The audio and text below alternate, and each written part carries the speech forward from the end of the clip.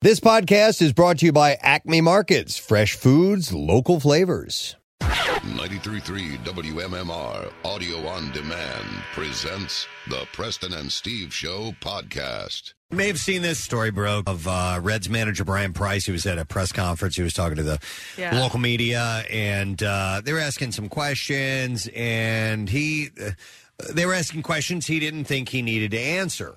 And I guess he was tired of it.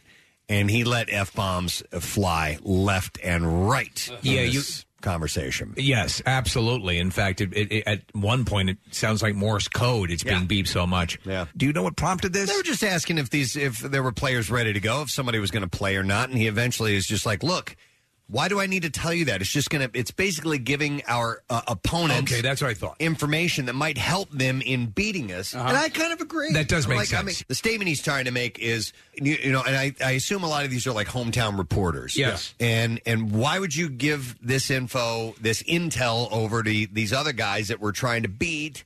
You know what I mean? And I understand a journalist's job, but I think it's okay for a coach to say, you know what, I'm not going to answer that. You know, there was a beat reporter for the Reds, and these guys, when it's a beat reporter, they're there for every game. So that they get to know the managers. There's supposed to be a bit of a rapport. A beat reporter had tweeted out some information before the team had released it about a player not being able to play that night. Okay. And because he mentions a tweet a few times. Yeah, and he caught wind. The manager caught wind of that, and that pissed him off. Okay. And he sort of harbored that resentment, and it all came out in this rant. All right, well, I'll play some of this for you. It's like a minute and a half long, but he never really goes, he's not screaming or anything like that, but he's just dropping the F-bomb left and right. I'd like to talk, and I have spoken as candidly as I can with you people. If that's not good enough, I won't say a thing. I'll go yes, sir, no, sir. And I can do that. But I've been as candid as I can be about this team and our players, and we got to deal with this. Every team that we play has to know every guy that's here and what they can and can't do. Me. So disgrace. Sick of the It's hard enough to win here to have every opponent know exactly what the we bring to the table every day. That's a double. I don't like it. That's what I'm saying. Make it very clear. I don't like the way that this is going at all. I don't like it. I don't think you guys need to know everything. And I certainly don't think that you need to see something that tweeted out there and make it a world event. How the do we benefit from them knowing that we don't have Devin Mesoraco? Yeah, so, and he goes on. There's much more, yeah. Yeah, there are a lot more. And in fact, I think one of them went unedited. There's an S-bomb. Oh, is there? Well, you're so focused on the F-bombs. Yeah. Huh. Take your eye off the ball. Sounds like a meeting, one of our meetings with Casey when he starts talking. Only when I'm passionate about some things. I know. I honestly... And not necessarily when you're angry either. And you're not screaming. F-bombs are left and right out of your mouth. Yeah, it's not an angry thing. I think it's for me... It's definitely a crutch that I use. It's something akin to people saying and all of that. So I have them all. I have ums and Fs. Join the club. Yeah. I'm just sometimes I'll listen back to myself and it's horrible how many crutches I have. But in this case, he is composed for the most part. But that is that relationship with the press. They it's a symbiotic thing. They both nourish each other and annoy each other. Yeah. And in sports, right? And Kathy, you've been down with the Sixers. You would see the way that they would interact, on a more basic level. It's part of the deal. I guess he's upset because he feels that in a way this information is relaying in usable information to opposing teams. Well, and I get is he that. using this information as well? That's the question. So whoever, let's say they were playing the Phillies. Yeah. Are the Phillies media, are they doing the same thing? And will they use that information against the Phillies? I would hazard a guess as to yes. If it's out there, why wouldn't you use it? Well, you know what? They have their favorites too because they do get to know them. So, you don't know the relationship that he had with this specific reporter. He may have not liked the person, for a while, and who knows? Also, these guys have to ask the questions. They have bosses, so even if they know they're not going to get an answer to it, a boss is going to say, "Why didn't you ask this?" And they could say, He's not going to answer it. I don't care. I want you to ask it anyway. Sure. Yeah, it's interesting to see the media response on this because most of the people in the media are working at ESPN or whatever are saying, well, the reporters are just doing their jobs, which is a fair retaliation. However, a reporter's job has changed over the years, and the immediacy of the information is completely different. A beat reporter in days past would be able to write a story, then go to the editor, and it would show up in tomorrow's paper. Today, it's all about tweeting it, and it's being first. So the reporters are doing their jobs, yes, but they're doing them in a much different way than they used to. Ultimately, how does this information, how does it get disseminated? In other words, it's immediate, and that's part of the problem. But where's the source? In other words, if he has an issue with the way this getting out, somebody within, well, there's trainers and there's, the people that work in the clubhouse. Or he may not have even showed up at the time when, if you're playing in the game, you have to show up by. Right. You know what I mean? It could be as simple as that. Exactly. Yeah. There's all kinds of different ways that it can leak out. But he has apologized. Okay. Since then, he said in my pregame conversation, I didn't use enough F words with reporters yesterday. I used wholly inappropriate language to describe the media coverage of our team. While I stand by the content of the message, I'm sorry for the choice of words. Let me ask you: can you recall the most expletive-laced tirade you've ever engaged in? Well, I have a lot of those conversations when I'm alone. Okay, one that was for public consumption. Because I'm like, I usually go with I do the same. I'm. In fact, I did it the other day. I forgot what I was yelling about. You mother effer. Wait, F you effing F is a really good one. Mine is mother effing seasucker repeated as a mantra. Okay, all right, over and over and over. With someone else. I can't remember. Where you thought, there have been many times. I let it get away from me. A lot of times we use the purging device of off the air, we let it go, because it helps. But there are... Have you ever had someone say, watch the language, or... I did. And I was walking... It was when the Flyers were playing the Blackhawks, and I was walking through the parking lot to go into the Wells Fargo Center, and I was wearing something, and somebody said something to me about it, and I was like, yeah, well, that's because of the F and blah, and I can't remember exactly what it was, but I know I dropped an F-bomb, and it was just one F-bomb, and there was a kid there, and I didn't realize that, and I'm pretty good about... not cursing in front of children. At least I try, and this guy yelled at me. I was like, man, watch your language, We were going to the Red Hot Chili Peppers concert over in Camden, and it was me and my buddy Will. Tim Graham was there as well. And you pissed in the sink. No, well, yeah, I did that, but that was totally unrelated to this particular topic. Twice, I think I did that. But anyway, so we were walking up, we were going through the parking lot, and there was this kid who was probably about 14 years old, and my buddy Will, we'd had a couple of beers, and we're just excited about the show, and he sees the kid, and he's like, hey, this is your first concert? And the kid goes, yeah, and he goes, oh, dude, you are going to effing love this. This is a blah, blah, blah. And the kid's mom... was there, had brought him to the show, came over and started berating him. I did not bring him here to blah, blah, blah, this and that, and so on and so forth. You're at the wrong show. That's what I said. I'm like, you are in the wrong place. You ain't seen nothing yet. And so Will starts going, whoa, like this. And the kid's just going, oh, man. He literally kind of closes his eyes. He's like, oh, man, don't yell at my mom. She was so uptight. And in that particular environment, listen. Oh, well. Yeah. You also have to understand, I respect people's sensitivity or sensibilities when it comes to that. My mother was never a big fan of foul language. She was married to your father? But my dad was, and he would mix the King's English with the most... He, as in A Christmas Story, he worked. It was an art form. He worked in, these tapestries of incredible expletives, and so it was that dichotomy. So I do understand it, but I grew up. We were very comfortable with those words pretty early on, and so there are still some people, and it does happen. You have to respect it. That it's not for public consumption. So who doesn't like it in our company is John Fulham. He really. And I don't, I was doesn't like the cursing? How do you know? He doesn't, well, because I was dropping F-bombs in the meeting. I was like, yeah, effing this, and, effing, and, why don't we effing do this? And, and then, so Bill Burns, who was our local sales manager, afterwards, he was like, dude, He's like, do you know how many times you dropped the F-bomb? I'm like, I don't know. He's like, oh, what? He's like, and you did it in front of Fulham. Yeah, we were like... Oh, well, Bill got pissed because I put my feet up on the table. So whatever.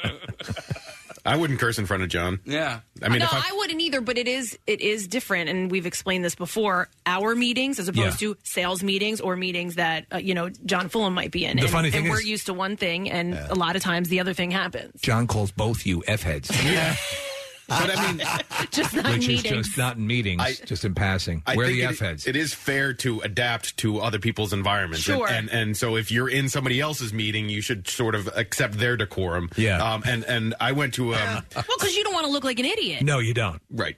I went to a Seattle Seahawks game against the Eagles in Seattle, and we were 4 rows from the top, and I was used to Eagles crowds and Eagles environments, and I'm in Seattle, which is, like, I guess the most polite city in the country, and I was an Eagles fan, and I'm yelling, and there was a dude in front of me who was there with his kids, and I felt like the world's biggest jackass, because he turned around and he looked at me, and he's like, could you just cool it with the language, mister? And I was just, and then I realized I'm in their stadium. I'm a Eagles fan, and I'm doing a poor job of representing my city, and I felt awful as a result. We're the time that you got kicked out of the golf outing for calling somebody an effing pussy. Yeah, a big effing pussy. Well, that was. I'll relay that story again because it's too priceless. This was at the. I don't think you used the F-bomb. No, you did not.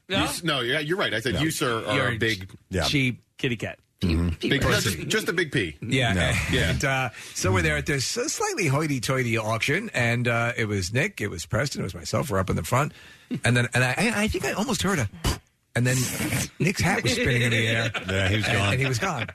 They yanked him out of there. Yeah. I had taken my outside drinking inside.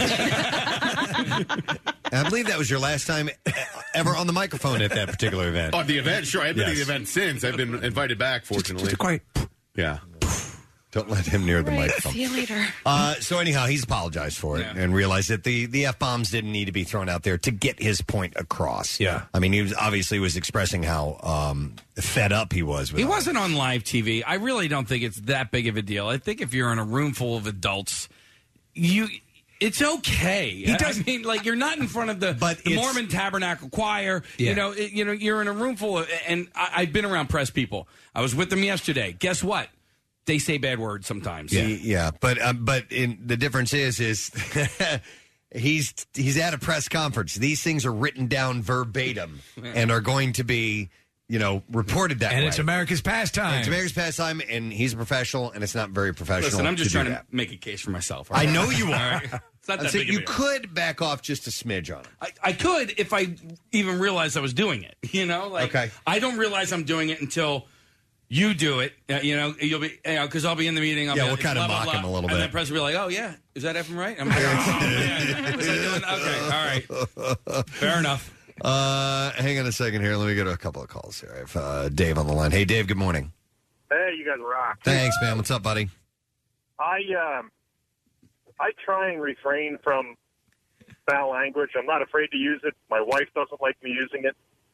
But one Thanksgiving a couple of years ago, I was in the midst of throwing the guy who my daughter unfortunately wound up marrying out of our house and used every single 4-letter word known to man multiple times. At Thanksgiving, where sometimes family tensions can run high. Absolutely. How many people were in attendance, Dave, and were there kids around? 10 people, no kids. One of them is one of my future daughter-in-law. Her we're happy about. Him, he can go. So 10 minutes, and when you're into like minute 8 or 9, you're trying to think up new words, or no? When I was in the minute, no, because the words I was using were just perfect. They were working just fine. They were working great. Yeah, no, I think I've been there. Yeah, Thanksgiving, man, family functions. Yeah, it can happen. All right, thanks, man. Let me go to Nick. Hey, Nick. Good morning. Hey guys, what's up? Hey, bud. Just chatting. What's going on, buddy? All right, so I was at a Flyers game, and I was sitting behind a guy and his daughter. And you know how when they're calling out names for the starting lineups for the opposing team, they say, blah, blah, blah, sucks. Yes. And I called Matt Carl an effing bum, because he is, And the guy turns around and looks at me, and he says, can you stop with the language? And what really kind of peeved me out about that was the guy was like 50, and his daughter was like 29. So I had to sit next to my friend the whole time, and I was just like, what do I do with myself now?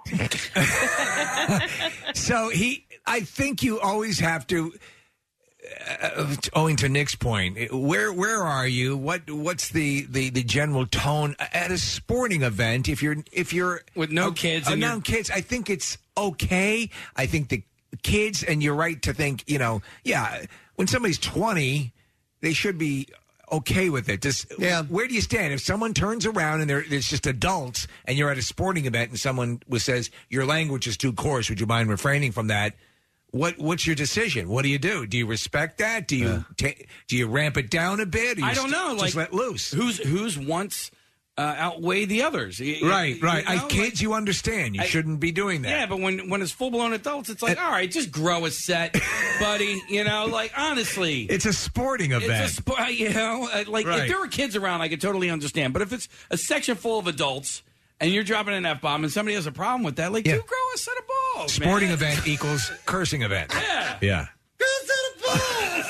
Where's the go set of balls? Go set of balls, guys! Oh, come on! Where's the go set of balls?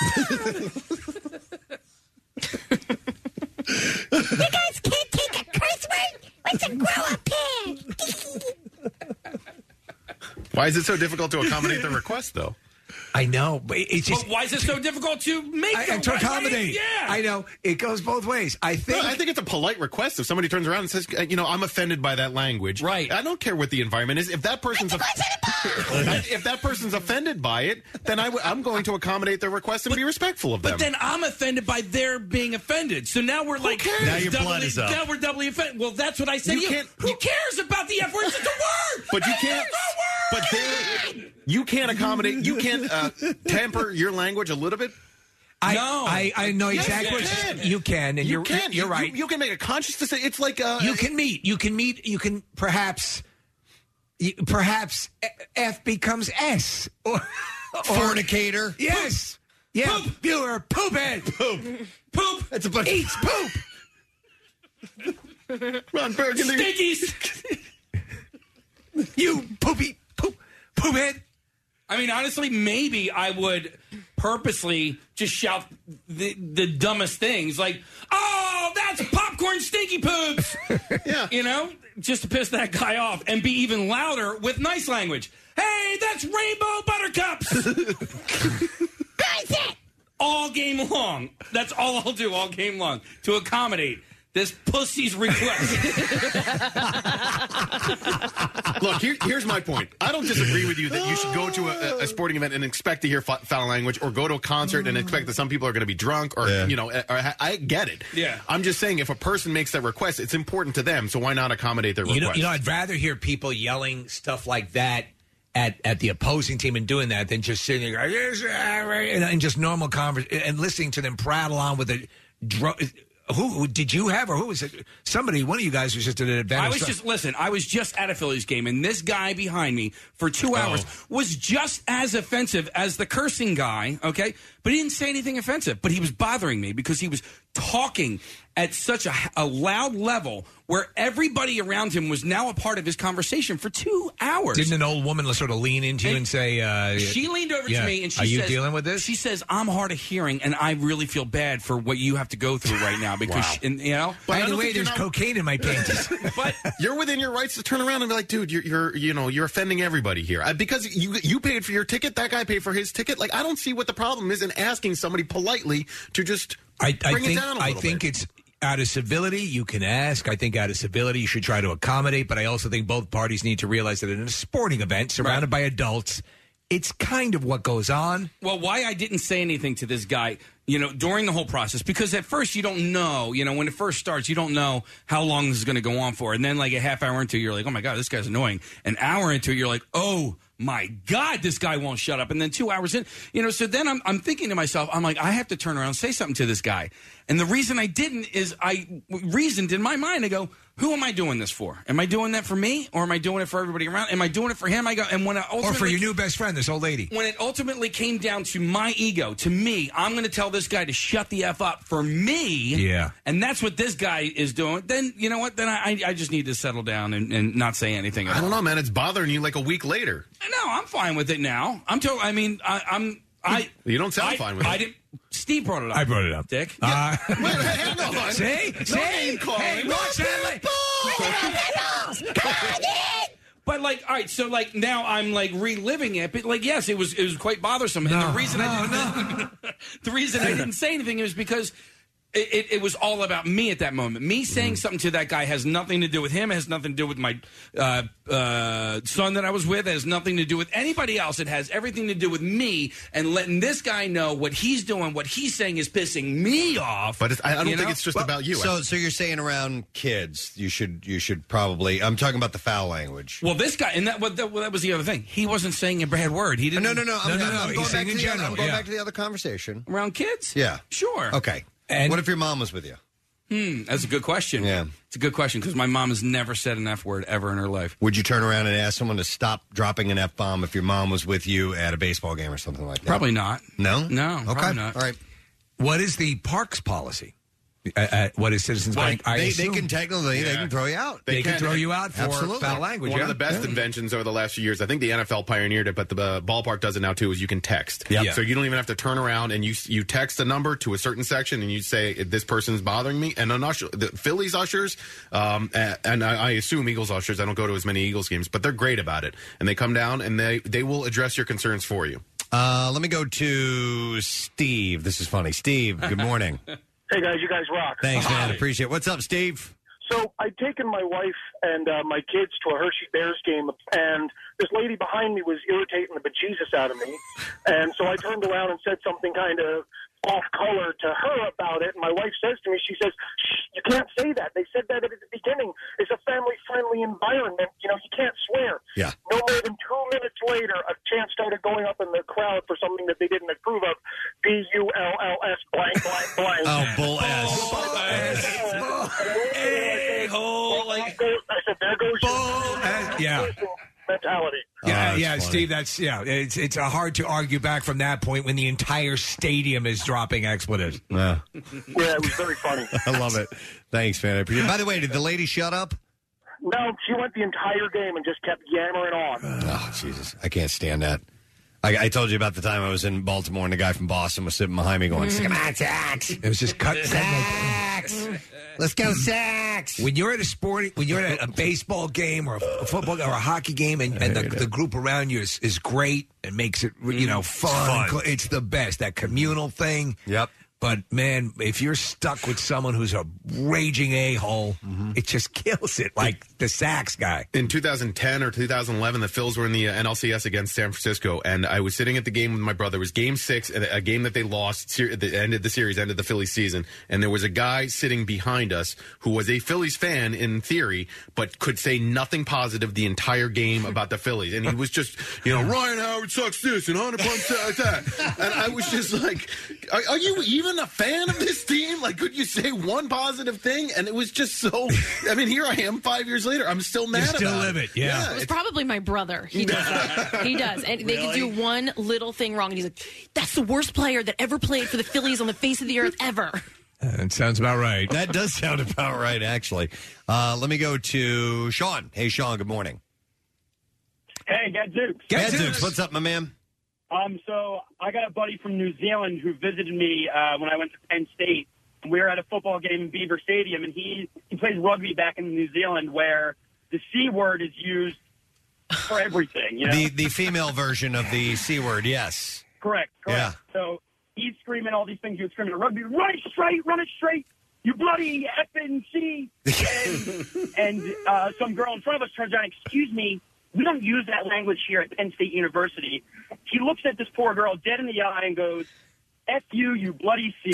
Oh, no. He plays her hand back, So that went over well. slaps him right across the face, and Nick is just mortified. She slapped him right across the face? And there you go. I think she might have been within her rights. I don't think she was. Yeah. I mean, there's violence. It is violence, but it's still you've been called the C word is the legal. nuclear bomb. It far exceeds the F word.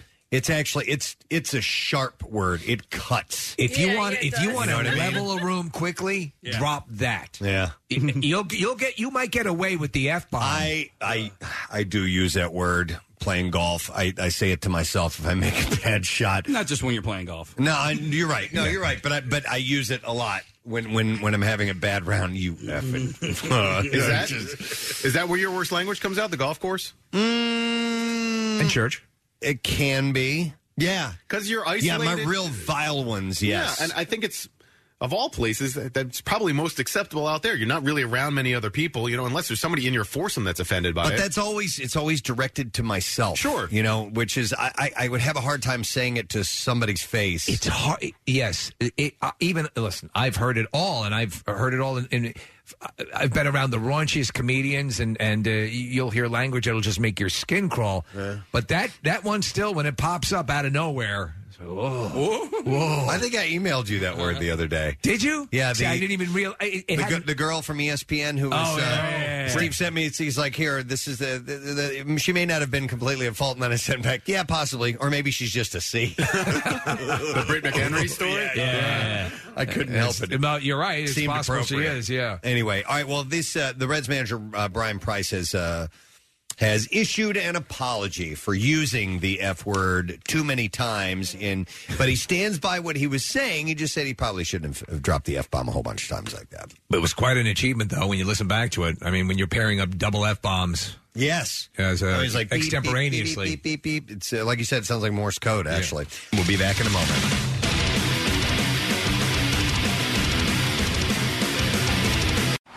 If you like what you hear, you can see it, too. Check out Preston and Steve's Daily Rush on PrestonandSteve.com.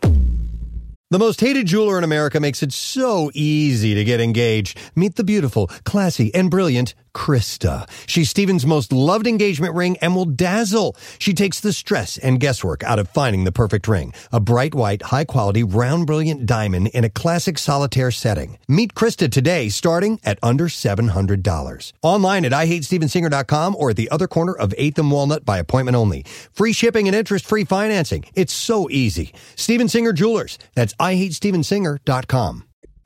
Now, back with more of the Preston and Steve Show podcast. Hello there, Preston and Steve, my friend, and we're getting ready for the Camp Out for Hunger next week. You think you're ready for it? I think I'm ready for it. Yes. In fact, there's a little prelim thing that's going on Sunday, Steve. I want to make sure that people are aware of it. Oh, people got to check it out. It's awesome. Yeah, it's the Fill a Trunk Camp Out Car Show, and you can head to this event, yes, this Sunday, the 31st, and it is hosted by the Porsche Club of America.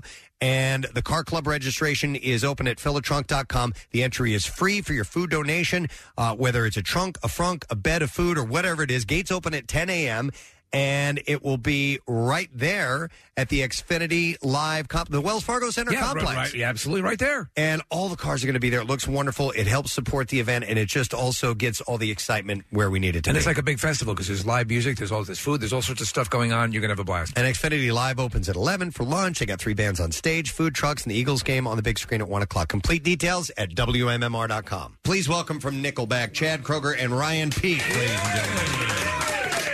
Gents, good morning. Welcome. Morning, good guys. Welcome to Philadelphia. We're glad you had a chance to stop by here, even though you're playing out in Allentown. This is the very beginning of the tour. Am I correct about that? This is. Nice. This is. We're knocking the dust off, trying to remember how songs go and where we're supposed to stand and not stand. And right. Do you have to because I know some bands freely admit they've got to go back and relearn their own lyrics, and I mean this is a large songbook you're dealing with. Do you have to do that? Yeah, that's going on. Right. I'd like to lie. Yeah. I'd love to lie to you right now and say, oh, it's like riding a bike. It's nothing like riding a bike. Like it. No. So it's a giving birth process each time? Yeah. I have no idea what that means. You get to songs that we haven't played in a while. I mean, I was looking at, we were doing one song yesterday that we were thinking of sneaking into the set, and I just, at one point in time, we got to the bridge, and I just looked around like just a lost child. Just, someone help me. I have no idea how this even goes. This is a song you wrote? Where are we? Did I write this?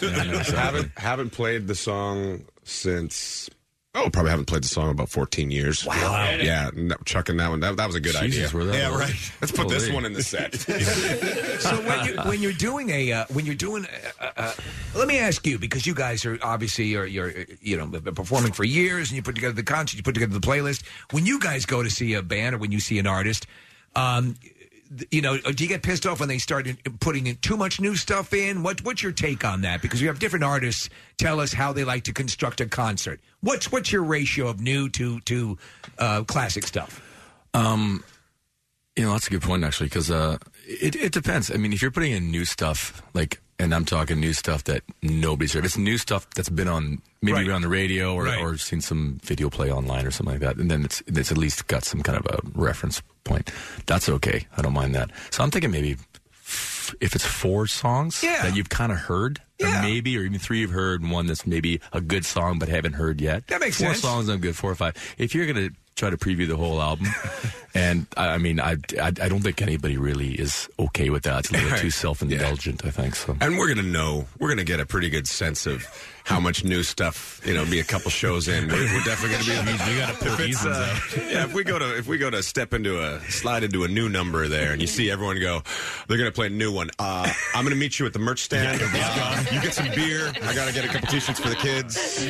You know, we can see that stuff from stage, so we're just like, we gotta play a lot more. And that one's coming out of the set. Right. And dude, it happens to everybody. I was at a Springsteen show one time, and he whipped out a new song, and boom, everybody was gone. Even everybody Springsteen. was at the, yeah. You know what's funny though? Springsteen's like, I gotta pee. Here's a new one. Speaking of new one, I would like to talk about No Fixed Address. Man, are there some a variety of sounds and influences on this record? There's a lot of stuff in there. I mean, you open with some metal. You come right out. And then you get into some more just straight-ahead rock-based stuff. Then you get into pop. And then you swing by a funk number, which is out of nowhere. And then you get into, later on, there's a little R&B and rap. And, I mean, were you listening to just all kinds of stuff when you wrote this record? Or did it just happen?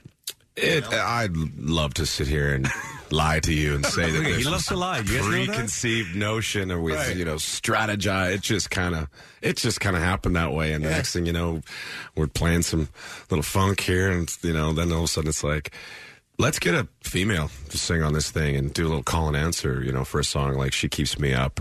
And the thing, if it walks like a duck and talks like a duck, we try not to run away from that. It's like, okay, well, let's turn this into a duck. So see, I don't understand that coming from a fan base. When you as a band decide to switch up a sound, the fan gets all up in arms. Like, you're not allowed to do that, but you're artists. And so, for instance, Linkin Park, they in a couple albums into their careers decided to go a little bit more melodic. And they were excoriated for that. And I enjoyed it. I really enjoyed it. And other fans didn't. Like, you're not allowed to do that because. Do you know what I'm saying? I know exactly what you're saying. It's an interesting trajectory, for any kind of a band when you're doing your thing. It's to a degree you're like, okay, you made some fans and you want to do what you do, and hopefully you make the fans happy. Mm-hmm. But it's not always your job to just give them exactly what they want, in a sense, not to be, dismissive. But we tell them what they want. No, that's what you're going to get. You're supposed to give them a window into what you do, right? And say, here, I think you guys, we like this. We hope you guys like this, and we hope you come along for the ride. Some might not. That's what you did on the first album. Yeah. You know what I mean? Like, we like this, and hopefully you'll like it too. Exactly. Well, that's got to be part of the process. But I was reading about you, Chad, and the songwriting that you did initially in the early days of the band and how you approach things. And you kind of, at least as legend has it, you sat down and would just try to absorb the things that you saw in hits, things that, how to write a hook. You sort of taught yourself the mechanics of making a winning song. First off, is that true? And second off, is that even a viable formula? Because you are, every time we talk about you guys, you're a hit machine when it comes to writing hooky rock songs. Well, first off, thank you. Okay. You can take any one you want in whatever order. Be careful what you read. There's always this thing that always looks like, we're we know what we're doing, first off. Just have no idea. Just wandering aimlessly like children lost in the forest. But there is some, I mean, your degree of success is higher than much others.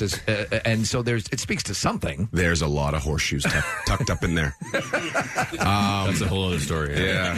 A little clinking and clanking when I'm walking.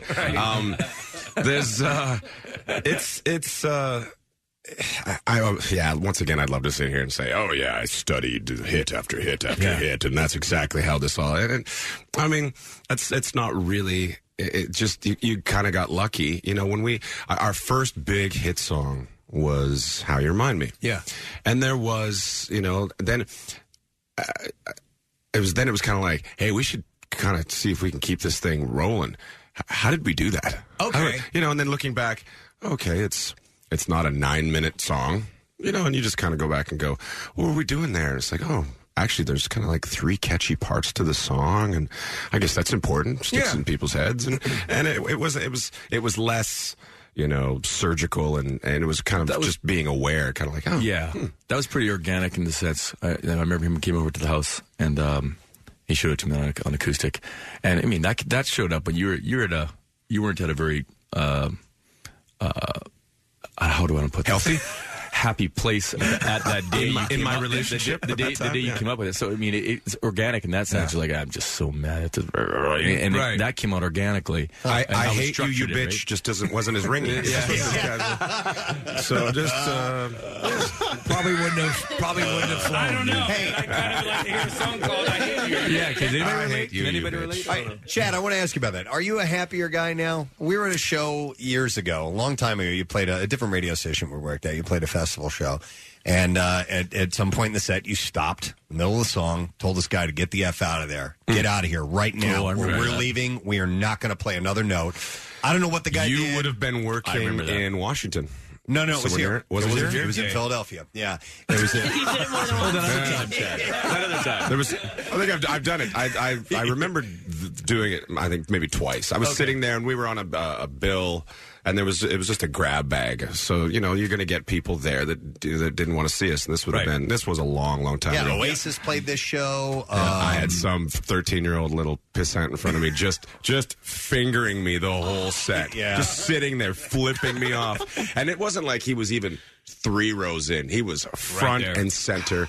Like the kid could have spit on me, and probably did when I wasn't looking, and was just sitting there, both hands in there, just flipping me off and just giving me the, he was definitely telling me what I thought, and I was like, you know what, you can go back and start all over and work your way back up to the thing, and then, Do you know what's funny, though, is that I don't go to McDonald's and give him when he's serving burgers, so...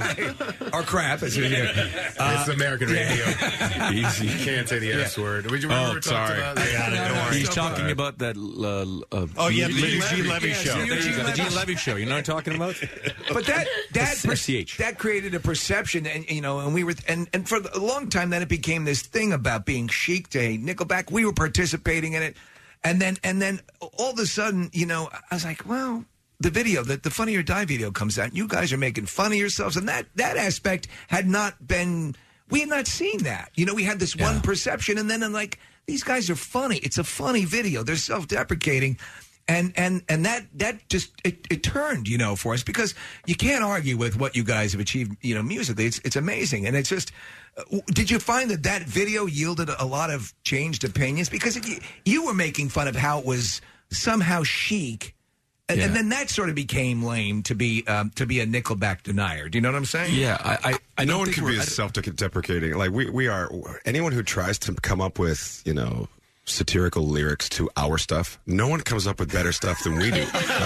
We're in the studio making it. We come up with the best crap to say about our own stuff, like, all the time. So when you see something out there that's like, half the time we're just kind of judgmental. That's like, that's not even that good. You want good. We're way better at making fun of ourselves than you are. Right. I don't think we're funny. I think maybe we're fun to laugh at. No, you're funny. That's because there's a line in the Funny or Die video where it was the whole thing with Detroit, and I guess they had a petition and blah blah blah, not to come play, and they accuse you of, I think the line was like effing goats, and Chad, you say, no, we make love to goats.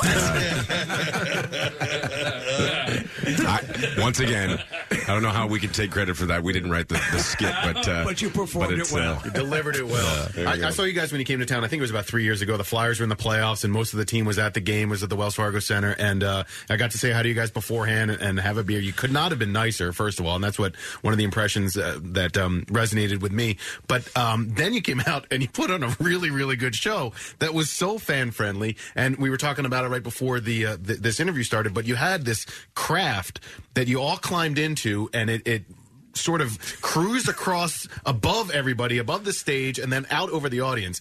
I take it that's not going to be a part of this tour. That was so close to Spinal Tap. I don't know what was going on. But it was awesome. It was neat. But every night I kept thinking, this is the biggest cookie cutter in the world. Like if this thing falls, we're just going to go and make this people cookie cutter. This is going to be a disaster. Well, you talk about a Spinal Tap, but Chad, you've worked with Steel Panther, right? Yes. In the song "Balls Out." Are you featured in that song?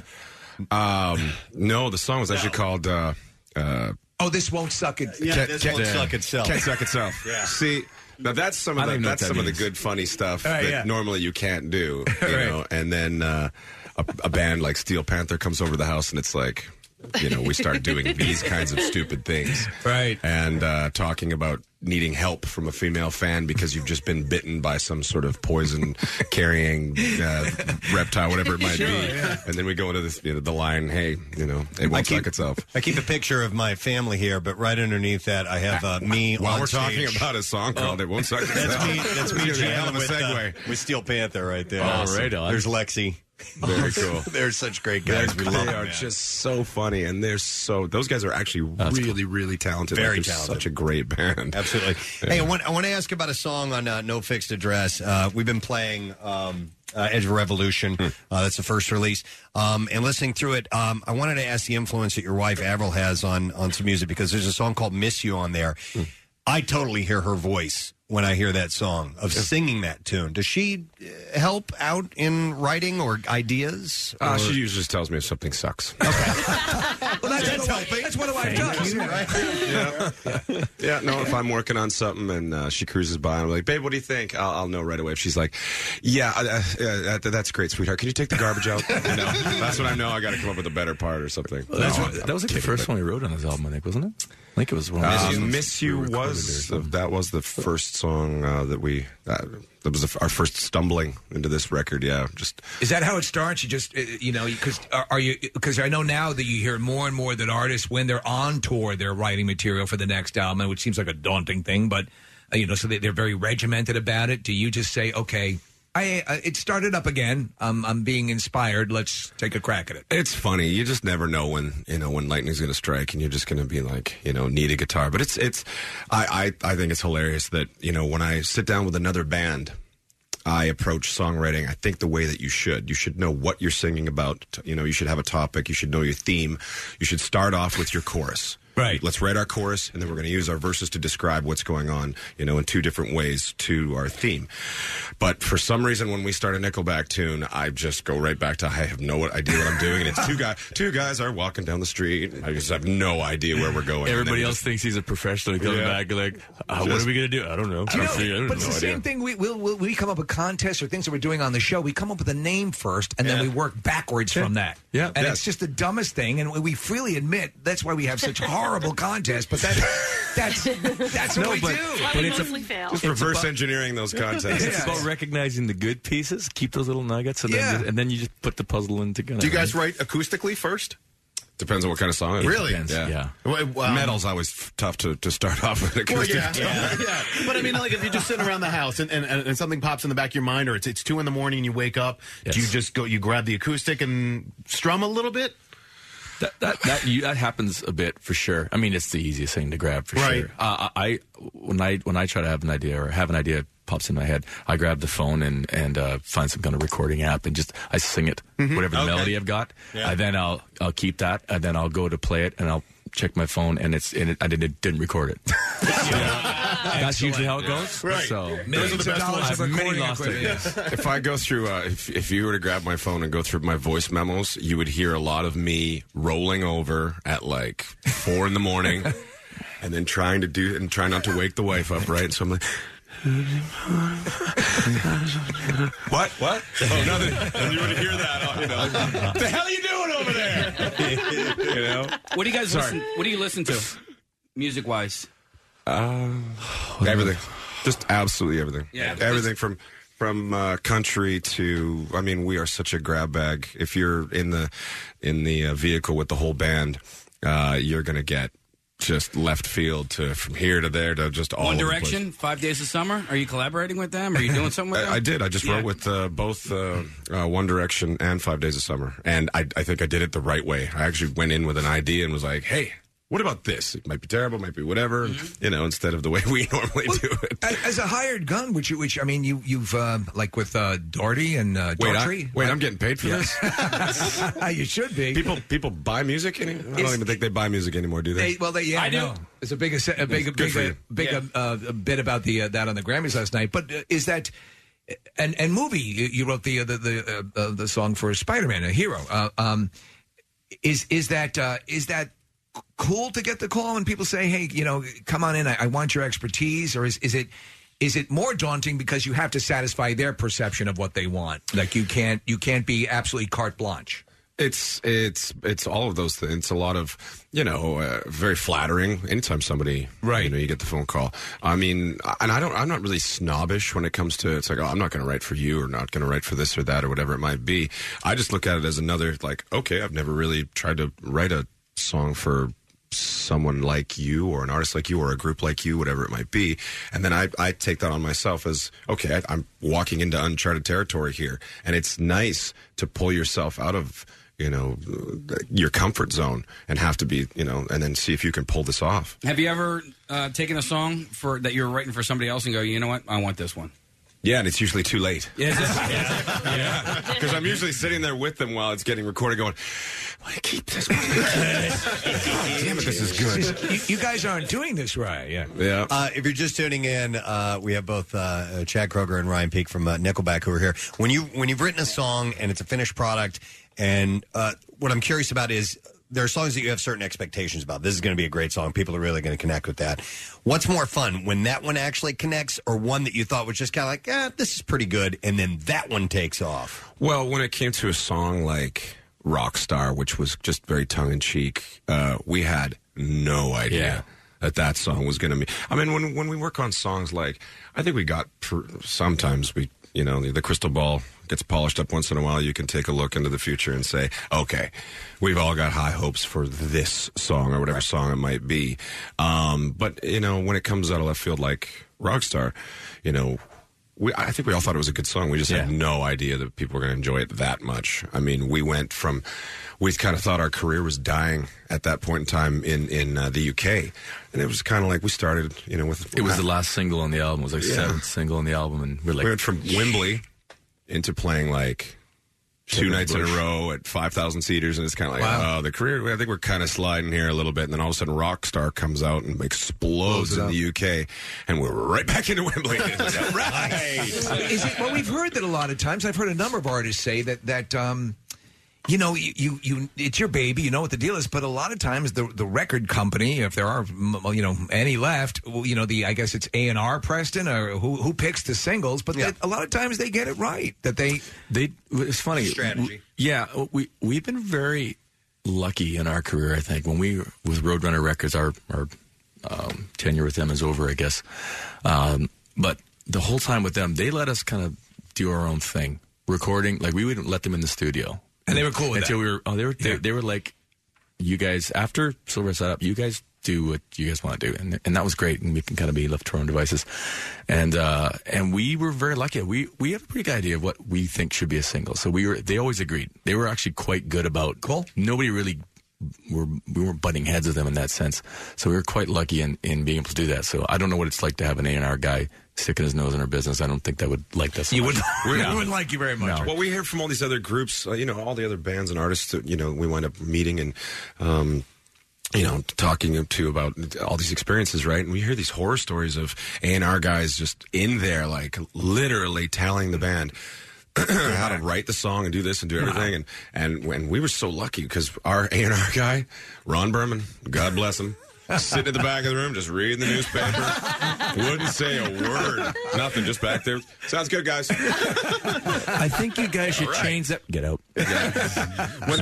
When the record is finished and it's finally produced and it's ready to go to print, where do you guys go to listen to it? Do you pop it on in the car? Someplace with palm trees. Okay. Yes. That's a wise Get move. out of Dodge Yes. and go. Do you put the headphones on the plane? And I think it's a lot of car. A lot of car test. Because that's where it's going to be heard the most. Do you know what's funny? It was funny. Speaking of that in particular, when we were put out Dark Horse, I always think it's a funny story because we were driving and we were going to put out. If Today Was Your Last Day was going to be the single. We were kind of steamrolling it. And I kept driving back. I have an hour drive back and forth from the studio. So I spent a lot of time listening to stuff.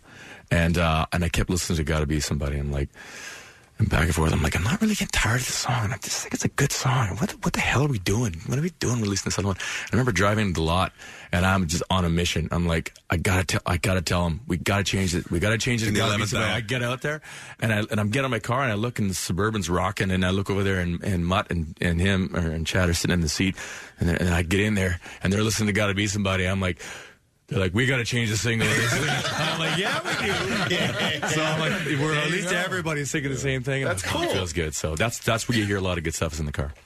Steve, I think we should play a little contest. Want to play the contest? Yeah. By the way, Nickelback is going to be performing at the PPL Center, and it is Saturday night. And they're also going to be back around town, Hershey Park, August 8th, and Susquehanna Bank Center on August 22nd. We'd like to ask you guys a couple of questions. I have a contest. It's called Nickelback Nickel Quiz Lightning Round. And these are again a stupid title. I like it already. First thing in the morning, and you've used the word lightning in there as though our responses are somehow going to be enhanced if you put it's the lightning round. These are lyric-based questions, so as quickly as you can answer the question, please. So here we go. Question number 1: what the hell is that on Joey's head? Photograph. No, we need to know what the hell is that on Joey's head. Wow. Do I have to start with what is? No, it's not Jeopardy. You can if the you word want. lightning's just got me rattled. Champagne bucket? It was an ice bucket. Oh, I'm sorry. That's incorrect. The answer is it was a black-tailed gull common to Canada. We would have accepted as Tim Hortons baseball card. Yes, it was. All right, next question. This is how you remind me of what? What I really am? No, I'm sorry. It would have been Dare Ultimate Maple Leaf Premium Cream-Filled Cookies. Yes. A popular snack in Canada. That only comes out once in a while. That's once right. every fall. Sorry, you 0 for 2 right now. You suck at this. Here we go. No, we're not going to quit. Ain't nothing wrong with it. Just acting like we're what? Professionals. Manimals. No, I'm sorry. It was Bobby Ash, who starred as Uncle Bobby on a very popular Canadian children's show in the 1970s. Isn't he in jail now? Is he in jail? I don't know. I just saw it on a list of Canadian Google that. I've never heard of him. Only have 5 questions. Yeah. Okay. Number 4 here. Well, it's midnight. Damn right. We're wound up too tight. I've got a fistful of what? Whiskey. No, it's Tricholecema sublinas, or a Canadian leaf beetles. Okay. Of course. And then finally, how the hell did we end up like this? It's wind up. That's a good question. I'm doing good now because we've been rehearsing, so I think I know some of these. We're trying to help you. You're out of time. Sorry. We're like this mostly because of the Battle of Vimy Ridge, a World War I battle in which Canadian forces defeated advancing German troops. I'm sorry, Jimmy. We did. Nothing. 0 in the Not nickel for 5 quiz. Not as good as you. That's why we're rehearsing. We have no idea what we're doing. Yep. Well, yeah. So, are you gonna go into the venue and play this week and get warmed up that way, or have you already done it in rehearsal? We should go on spaces? Friday night. I think maybe. Yeah, just the night slide before, in. maybe. I don't Friday. know. Okay. No, we've been hard at work trying to. Since last week. Yeah, there's this really strange military-looking facility out there where U2's gone out there. Tons of bands. It's a secret place, right? Yes. It's a big little green building. It's on the ground. I think it's about 4 hours away. It sounds very, so it's a subterranean sort of thing. Subterranean, yes. I assume a lot of retinal scans and things to get in? Tons. You guys are going to like the venue, though. I saw Petty there in the fall, and it's a cool place to play, and the Flyers, the minor league team, the Phantoms, play there, so a lot of really good seats, and you're on top of the action when you see a show there. It's going to be just as cool as the Petty show. Absolutely. Except with us playing. Right. Got it. Hey, guys, thanks for coming by here. We appreciate it. And hey, man, thanks for having us. Enjoy the tour. I know you're going to be really, really tired several months from now, so I'm glad we got to that. We're fresh here. Yeah. Cool. They would have been just disgruntled bastards if he came at the end of the tour. Ryan and Chad from Nickelback. Let's hear it for them, guys. Thank you, gentlemen. Thanks, man. That's good. All right, we are going to take a break. We will come back in just a moment. Please stay with us, my friend. What's new? Glad you asked. Eddie Vedder. Dorothy. Coheed and Cambria.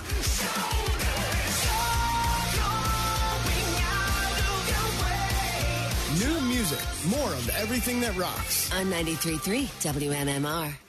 Hey, it's Preston and Steve. Listen, we wanted to jump in and tell you to be ready for a great time at the Camp Out Hunger next week. One of the things we're excited about is a Thursday night shindig. Can I use that word? Absolutely. That we want to throw together, and it is an event we're calling the Preston and Steve Food Trucks and Fireworks Night. So a little fun fact, we've been trying to do a fireworks display of some sort at the Camp Out forever and never were able to pull it off. That is changing this year, and we want you to be a part of it. So Thursday, November 4th from 5 to 8 p.m., we have 10 food trucks that are going to be at this event. Spot Burger and Taba Choy, Wilson Secret Sauce, Whizzle Truck. There's a whole bunch of them, as well as a fireworks show donated by Celebration Fireworks. I mean, like big fireworks. Yeah, we're not screwing around These here. are the big bones. Yeah. And you can be a part of this. Just make an on-site donation, and you'll be a part of it. And Michelob Ultra is our sponsor, and we hope to see you there Thursday, November 4th at the Camp Out for Hunger in the Wells Fargo Center complex. Good morning in the news. This morning, a U.S. Airways plane was forced to make an emergency landing without its nose gear at Bush International Airport. The Houston-bound flight was coming from Philadelphia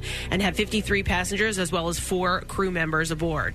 A spokesperson for the airport says the pilot noticed the landing gear wasn't coming down and decided to make an emergency landing. The plane landed safely with passengers exiting the aircraft on slides. One passenger was injured, though according to the airline, the injury is not believed to be serious. Yeah, I saw the video footage of it. Sparks flying everywhere. Looks pretty freaky. I don't know what I would do if I'm sitting on. Do they tell? They have to tell you. They have to. They can't whip that on you as a surprise. And I don't know how. I think I'd freak the F out. I know what I would do. I would crap every internal organ right out my ass. Yeah. But I mean, I wonder if they, the captain tries to say, this type of procedure has been done before. This is going to be a lot of fun. Yeah. Theoretically, this should work, but if you folks are a bunch of thrill seekers, as I suspect you are when I saw you getting aboard, so a lot of Indiana Joneses out there, let's go for it. Who's in? Yeah? Come on. The time is today to stop being a bunch of pussies, so let's have some fun. You know what, though? I talked to, this was years ago, but I talked to 2 pilots that flew for, I think it was U.S. Airways. Like, it was a major airline, and they flew passenger jets. And I remember asking them what scares you? And basically they were like, nothing. We can take care of it. Unless there was like 10 things happening at one time, then maybe that. But they were like, look, if the landing gear doesn't come down, we know how to take care of it. If someone's having a heart attack on board, we know what to do. If one engine fails, like they have it all. They know, and according to them, they said they wouldn't be nervous. This is so stupid. But this is almost, not to say you're stupid, Casey, but this is almost like a Casey type of fantasy type of thing where I've sat in my car before and I've looked at all the controls and equipment in my car and I've gone, I could fly a plane. Yes, of course. Defrost on. Yeah. Seatbelt, check. Gear, park, ready for, and I'm looking at all these things. I got to look behind me. I got to adjust this. I got to adjust blah, blah, blah, blah.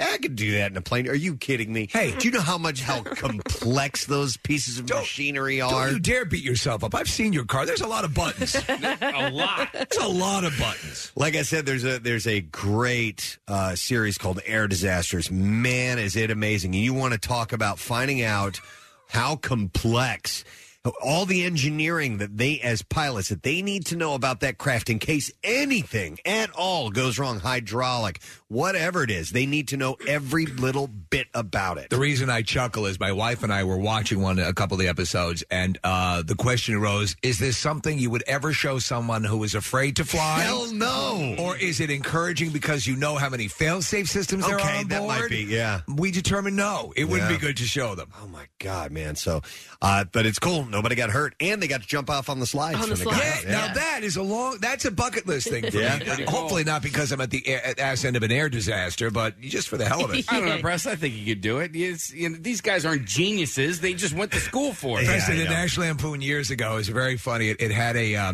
learn to drive the big rigs, like the old truck commercials, but it was you were learning to drive 747s. Yeah. And so they gave you sort of a cockpit cutout you were supposed to tape to your refrigerator and sit there. And the great secret of flying is it's easy. Yeah. Was the whole thing. It was hilarious. The actual flying part of it, when I did my flight with the Blue Angels, and Casey, you did yours with the Thunderbirds, the actual flying part of it is fairly simple. The stick is easy to... It's a video game. Everything is fairly simple. It's all the complex machinery that's involved if there is a problem, and moving the fuel from one spot to another and all this other stuff. Landing. And takeoff and landing. It's a bit of an issue. Yeah, and when you're up there... Yeah, so once you're up there... You're just cruising along. No problem. You know what, though?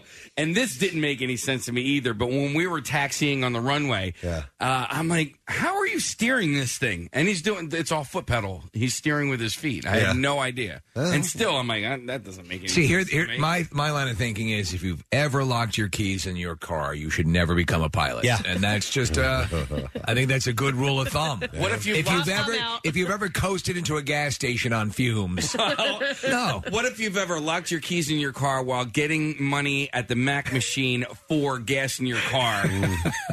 Because I've done that. Oh, I thought maybe you knew of someone. How about you drop off your car with the valet and you leave the fob in your pocket and you go to in your pocket and go to whatever party you were going to? How about you have the fob with you after you give it to the guys to put to the car wash? You have to go running down to the other end to make sure that, because they can't get into the car. What if you lock your keys in a car that's designed so that you can't lock your keys in the car? That's Kathy. Was that you? Yes. She did it, yeah. What if you've gone to the mall and while walking back to your car after shopping for about an hour and a half, realized that you lost your keys, you had no idea where they are. You go to all the other stores. And then you go to your car anyway and you find out that your car's been running the entire time. Locked inside. The keys inside. And when you open your car door, the radio was blaring.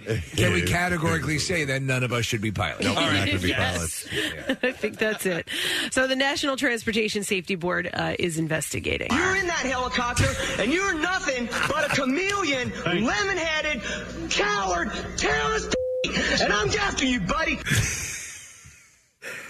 Steven played part of that clip by accident earlier this morning. I'm like, dude, you got to play the whole thing.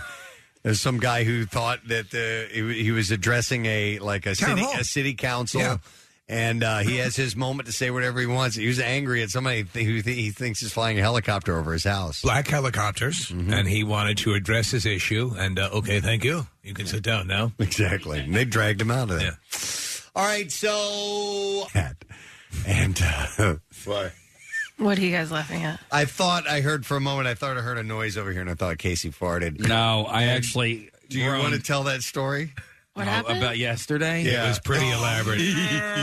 Go ahead, because it's a classic. He was trying to do good. He was trying to be a conscientious farter. Right. And he went to great lengths, even for Casey, staggeringly good lengths, and it blew back in his face. Because usually he'll just go to an area that's usually populated with people, and just at the time it happens to not be, and then people will walk into that area. Well, relay the Such story. as myself. Yeah. So this time I was sitting in the lobby of the White Manor Country Club. This is yesterday. We played a golf outing. And it's a beautiful lobby, grand piano and all that.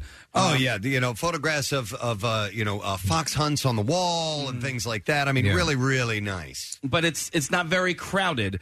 But I was in the middle of talking to a couple of gentlemen. This one guy, Steve Sala, whose wife does the yoga stuff at our blood drives. Mm-hmm. So I'm talking to him and a friend of his, and I start to get some aches and pains. I'm like, I got to fart here. Oh, no. So the conversation ends.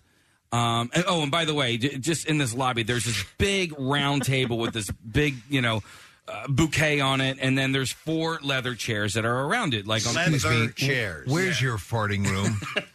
So after these 2 gentlemen leave, now I am in the lobby all by myself. So I decide to squeeze out a couple of farts. And you're just by this huge centerpiece. I mean, just this huge centerpiece. Right. And I'll do this sound effect for you, by the way. But anyway. So I am I'm sitting there in this leather chair, and leather is really great for, the rippling effect. It amplifies it. So I squeeze one fart out, another fart out, and so I was holding this gas up for a little while. And then some people walk through the lobby. So I'm like, okay, let me just hold back a little You're bit. metering them. You're trying to be respectful. Yes. By the way, this is a picture of the actual lobby where he was sitting there. We have on if our you're monitors. looking at the picture, I'm in the far back right seat. All Right. right. So then people walk through the lobby, and then, they leave, and the coast is clear. Good day, sir. Good day to you. So, and I swear to God, this is the farts were just like this. I mean, perfect. Ripping ones, he tells me. Yeah. And, so a couple of different times people walked through the lobby, and when they did, I didn't, and then so when the coast is clear, I probably... In a couple of minutes' time, I squeeze out about 10 farts, at least. Okay. And I would Noisy ones. Noisy ones. Half of them were like this. Some of them were like this. Oh, my. And one was like this. The last one was this. All right, Okay. So it's like 10 of them. I don't fart 10 times an entire day. No. In a month. Casey sits down in the lobby of this country club and bangs out 10 of them. So I do this last fart, and then I hear this. I was like, oh, my God. Somebody's the entire time, Kathy. Oh, God. Somebody was sitting here. I'll show you here. Somebody was sitting right there. Directly across from him, and Casey couldn't see because of a bouquet of flowers were in front of him, and it was an old lady reading a newspaper. It was an old lady. I just want to die. If you could strangle me, I'd appreciate it. Kathy, this is the type of place that if She your was shirt is fanning untucked... away with the newspaper, all the gas that had come over. Casey, I know. I've been there. Yeah. I know this place. I've been escorted out of this place. Yes, you have. That came up yesterday, too. But, if you're walking around with your shirt untucked, they ask you to tuck your shirt in. Right. It's one of those places. Yeah, they ask you to go to another room to the farting room, blow your O-ring out. Oh my goodness! This to me, the fact that you had to be at just the right angle. Yeah, you had to just come into that seat at just the right angle to totally miss this woman who could not have been more, judging by what I'm seeing, 15 feet away from you. She must have come and sat down while I was talking to this guy Steve and this other guy, because when I sat down, there was nobody else in the room. Right. There was nobody there. This little lady snuck in on me. Imagine this woman sitting there, and she's hearing this man that she is aware that is sitting on the other side there, just repeatedly farting over and over and over again. Oh, sweet death, please take me now. Dear God, you're an animal. What did you do when you heard the rustling of the paper? Oh, I got up and I walked away. Did you make eye contact? No, she didn't make eye contact with me. Her newspaper was up the entire time. You should have walked over and said, "Let's get a room." But I walked up. I went to the men's locker room, expelled the rest of the gas. You had more? Yeah, I had more. Yeah, come on. After 10? Come on, I'm a man. Yeah. So I don't know. So I walk outside to the to where the golf carts are. We're getting ready for the shotgun start. Just in time to see the ambulance leaving with the old woman. And wouldn't you know it, the old lady was then sitting in the golf cart directly in front of my golf cart. I was like, oh my God. You pointed her out to me. That's right. Yeah. Do you think you ever did she ever see you? In other words, while she knew there was somebody over there, she never saw you because I don't know. Okay. I don't know. Well, you're never going to see her again. I was at the country club today, and you put on a little show for me. Yeah, I don't think we'll be invited there for next year's Divine Night. Oh, my Although God. we did get re-invited after Nick called somebody a pussy on the microphone. Big pussy. Big pussy, Yeah. I'm sorry. As the, we were doing Nick was charity bombed, auction. and it was great. And I just turned around, and the mic was spinning in the air that Nick had been holding. They actually used one of those hooks. Yeah, they got him at it. It was yanked like him off stage. Showtime at the Apollo. Yeah. So it was another great day at White Manor Golf Club. We really I love distinguish that ourselves. place. Yeah. Love that place. And then finally, Mumford & Sons intend to keep experimenting and changing their sound, according to an interview with the band. And they did this with Jason Sudeikis. He's a friend of theirs. The new Mumford album, Wilder Mind, has divided some of the British group's fans over its shift from acoustic and banjo-based songs to rock anthems utilizing electric guitars. I think it was a nice change for them. I like the new sound. Yeah, frontman Marcus Mumford said, I think we want to just keep trying different things, because if you just do the same thing again and again, it gets a bit boring. Amongst the four of us, and especially because we're all songwriters and all play different instruments, we want to keep changing things up. So it's whether or not people come with us for that. But if they don't, I think we'll still do it. I can see why people would love that the former album, but I don't think they can make a career out of doing that same music over and over. It's going to have a shelf life as far as popular culture goes, So how do you think Survivor lasted this long? Yeah, they man, changing their on. sound. Yeah. I don't think they're around. Oh, they're not around. That's right. It's probably a bad I mean, example. yeah, they kind of stayed the same. All right. This is their new one. Yeah, this is brand new from Survivor.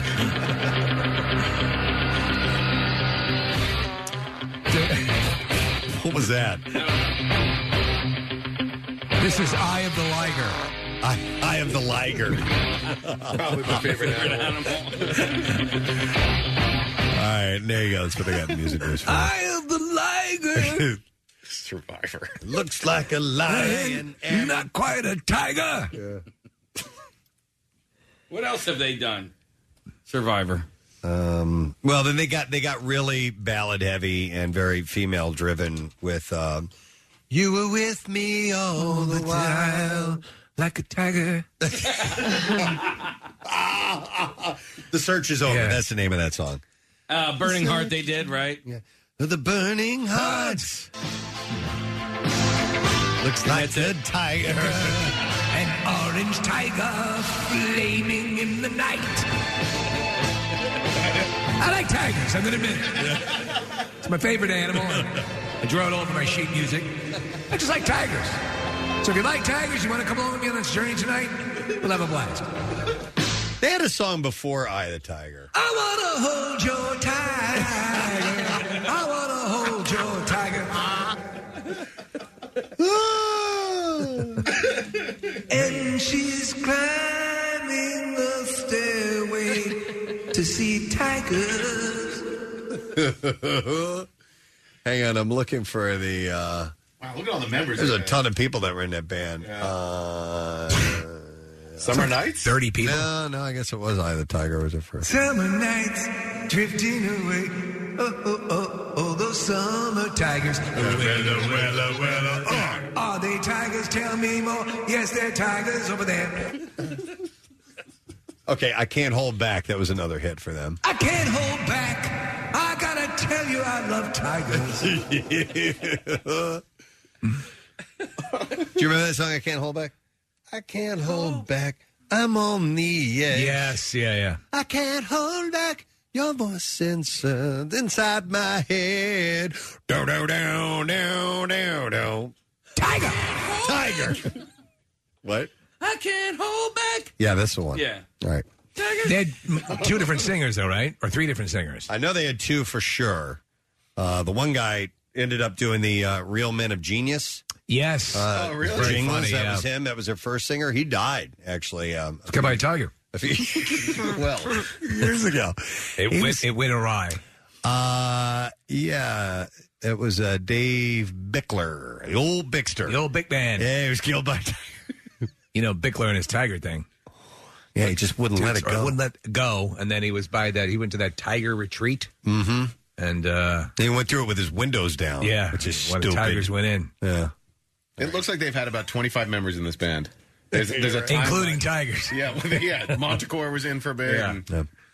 Okay, this has been your Survivor news on the Preston and Steve show this morning. Extensive, right? Yeah, well, you know. What other show gives you this extensive coverage of Survivor? None. None of them. The answer is no. Venture to say none. Wait, Dave Bickler, he's still alive. Then maybe it was the other guy. The other guy died? Which one of the guys died? Which one was killed by the tiger? Damn, now we got to look that up. Killed by a tiger. They're great. Y'all know Tony the Tiger? Instead of Eye of the Tiger, they came out with Killed by a Tiger. Killed by a tiger. Somebody Jameson died. Okay. Yeah. Scroll down to the member thing. Right. Jimmy Jameson. Jimmy Jameson. And then do a thing on Jimmy Jameson and see if he did the Real Men of Genius. He wrote the performing the Baywatch. He did. I love Baywatch. He wrote the theme? Yeah. I thought that was. Oh, you know what? Yeah, because I always think it sounds very much like Bruce Hornsby. Yes. The piano, yeah. Man, I must be getting this all wrong. It says nothing about... Did any of this at all happen? He died of a heart attack. Search Real Men of Genius singer. All right. Okay. Because I may be way off on this. No, I think you're right, Preston. One of the guys, the guy who did the Real Men of Genius, the rocking voice, singer, was at least in one of those bands. Well, I think it was Survivor. And we had him... Did he that called guy? up. I think we talked to him. Well, I know he did a Real Man of Genius for Jackson. Did he do one for the Preston Steve Show? Yeah, and some genius had him put a date on it, which you can never use it after that date. And it was about Live 8, that concert that was going on at and it was we had one made for us, and somebody put it in there. Hold on, it's vocals sung by Dave Bickler. The Bickler, the big man. Who is this guy? Right. Yeah. So he's not dead? He's still alive. All right, I'm sorry. I'm sorry to hear that. We're so sorry to hear that. Yes. Here was the Jackson Real Men of Genius one. But, Case, you probably won't find ours because Bud it was... Light presents you couldn't use it. Real Men of Genius. Real Men of Genius. Today we salute you, Jackson. Afternoons on the mighty MMR. Jackson Afternoons on the mighty MMR. Brilliant. A rigged game of radio rock, paper, scissors. What's next? Radio charades? Radio poker? Another royal flush. All right, anyway. I like that, though. Yep. I forgot that we had one. We did. I was a little pissed off about that. That bastards. Yeah. All right, anyhow, this has been your Real Men of Genius conversation. Rest in peace. May he rest in peace. Dave Bickler, killed this very day by a tiger. Yeah. All right. So we're going to take a break. We'll come back in a second, and we'll get ready to wrap things up. We'll return shortly. Stay with us. Preston and Steve fans have been able to see much of what goes on in video segments served up in the Weekly Rush and all those classic clips in the Daily Rush. And now you can see it happen live. Introducing the Preston and Steve Show's new YouTube live stream. Watch the show live from anywhere, not just in the car. And psst, your company probably doesn't block YouTube. Just saying. Like and subscribe to Preston and Steve's YouTube channel and watch their new live stream. Sponsored by Newman University. Come discover the new you. And 93.3 WMMR. Everything that rocks. Good morning, Preston and Steve. We are getting ourselves ready, friend, for the Camp Out for Hunger next week, as you know. Just wanted to jump in and give you a reminder about everything that's happening. And to remind you that the easiest way to donate is to use the Acme program, which the Head Start program has been a success. I've already donated multiple times at when you use your credit card at the end and you check it out. You just add a little bit of amount onto your purchase. We appreciate it, Preston. It was a game changer last year, and we're hoping it's the same this year. Our friends at Acme have stepped up in unbelievable ways. Yeah, like Steve said, it's so easy, and you just go to your local Acme market. You can do that now. It'll help us in advance, and that's if you can't make it next week or if you just want to get a little extra love or do everything that we have out there asking for your help, and we very much appreciate it. So Acme Markets, get on it if you can. We'd love to see you Camp Out for Hunger next week with the Preston and Steve Show on MMR. We are very happy to have our next guest here in the studio with us. You've seen him for years in movies and television shows, game shows, comedies, stand-up specials, and all that good stuff. Kid shows. Louis Anderson is here. Hi, everybody. How you doing, Louis? I'm great. 9:05 or something. How can you not be just so happy to be out? You were saying how thrilled you were to wake up early. I got up and I was going, this is one of those beds they advertise where the sleep number was go back to sleep. And then you just get up. You force yourself up in the morning. You go, all right, now, right foot. Get that over the bed, left foot. Yes. And you just have to go, and you got to get up, and you just have to shake it off. And then, you have to, comics, we have to get up early to be ready for 9. Yeah. Yes.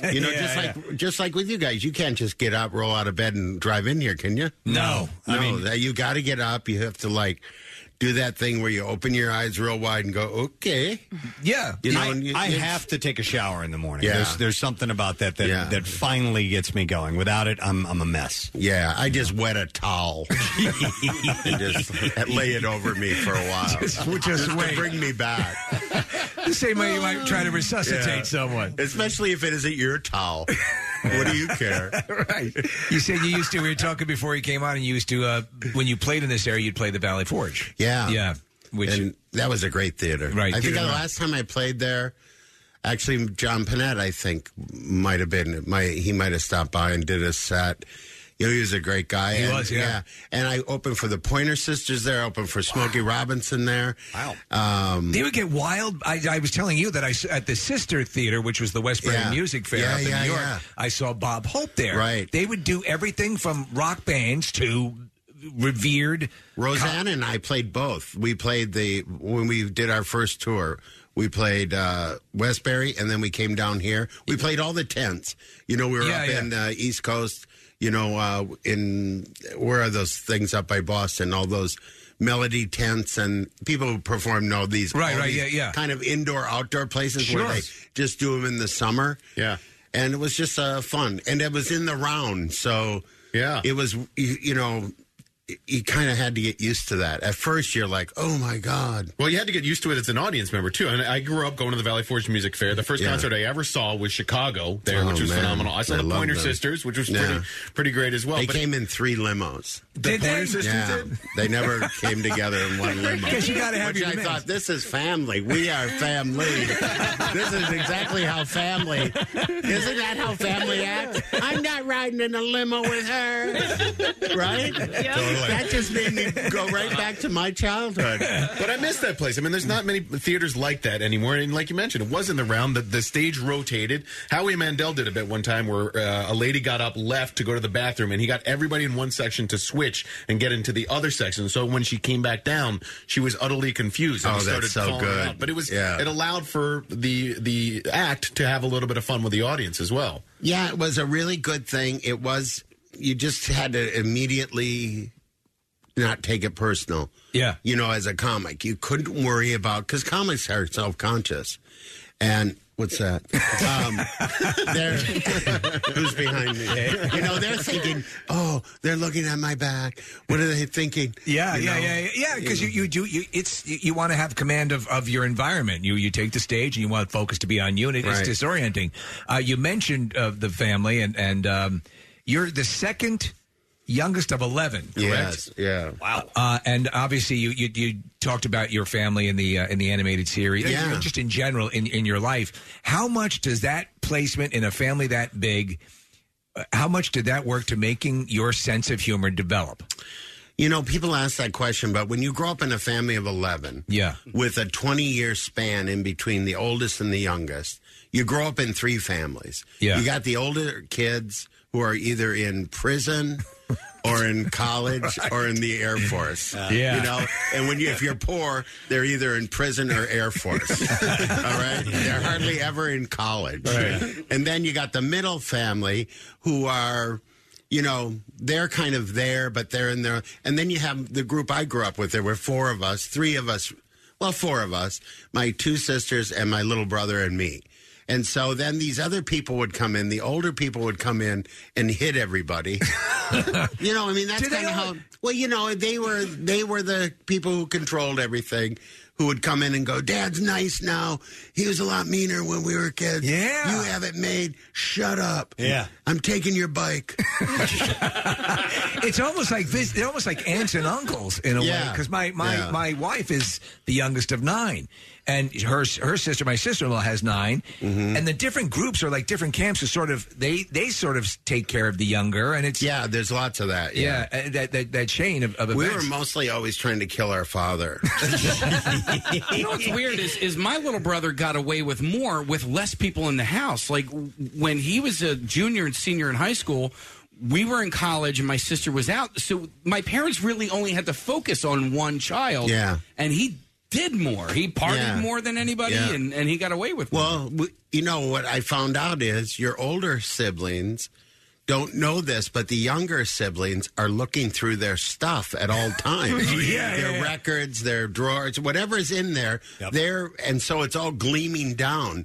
So oftentimes that younger child doesn't have a lot of things. The parents are really worn out, tired. So they're not really watched, and they're just like, whatever you want to do. You couldn't be worse than your brother. And so they take that as a challenge, I think, sometimes. You know, and I think that's the biggest thing about having that. There's no way anybody could get any kind of constant care. Yeah. You know what I mean? And nurturing and, you know. So you never all lived together? No, we lived, well, I guess we did when I was really young, you know, like when I was 2, 3, 4. Okay. You know, but I think at 2, my brother would have already been 16, and I know he went in the Marines. Yeah, there's a 9-year difference between my older brother and myself, and it doesn't seem like, I know he's my brother, I love him to death, but it's still a step removed. It's a little weird. And my sisters all got married very young. Okay. They got out. They got pregnant and got married. They got out. You know, with a family your size, we were talking about the Duggars the other day with that whole story going on. And, you know, there's, 19, 20 of them or whatever. That statistically, when you have numbers like that, just looking at the stats of the United States, somebody's going to be a pervert in there, and somebody's going to be a drug addict, and somebody's going to be, you know. And any family that comes off that sweet, they just go, When the hairstyles are from the 30s, it's just listen, that's too many people. Yeah. And then when you are.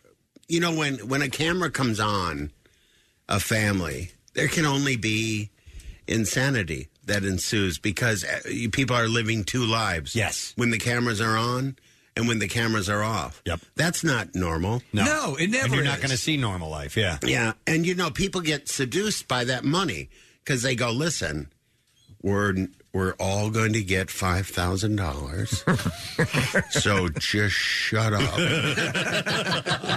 Because we need this money.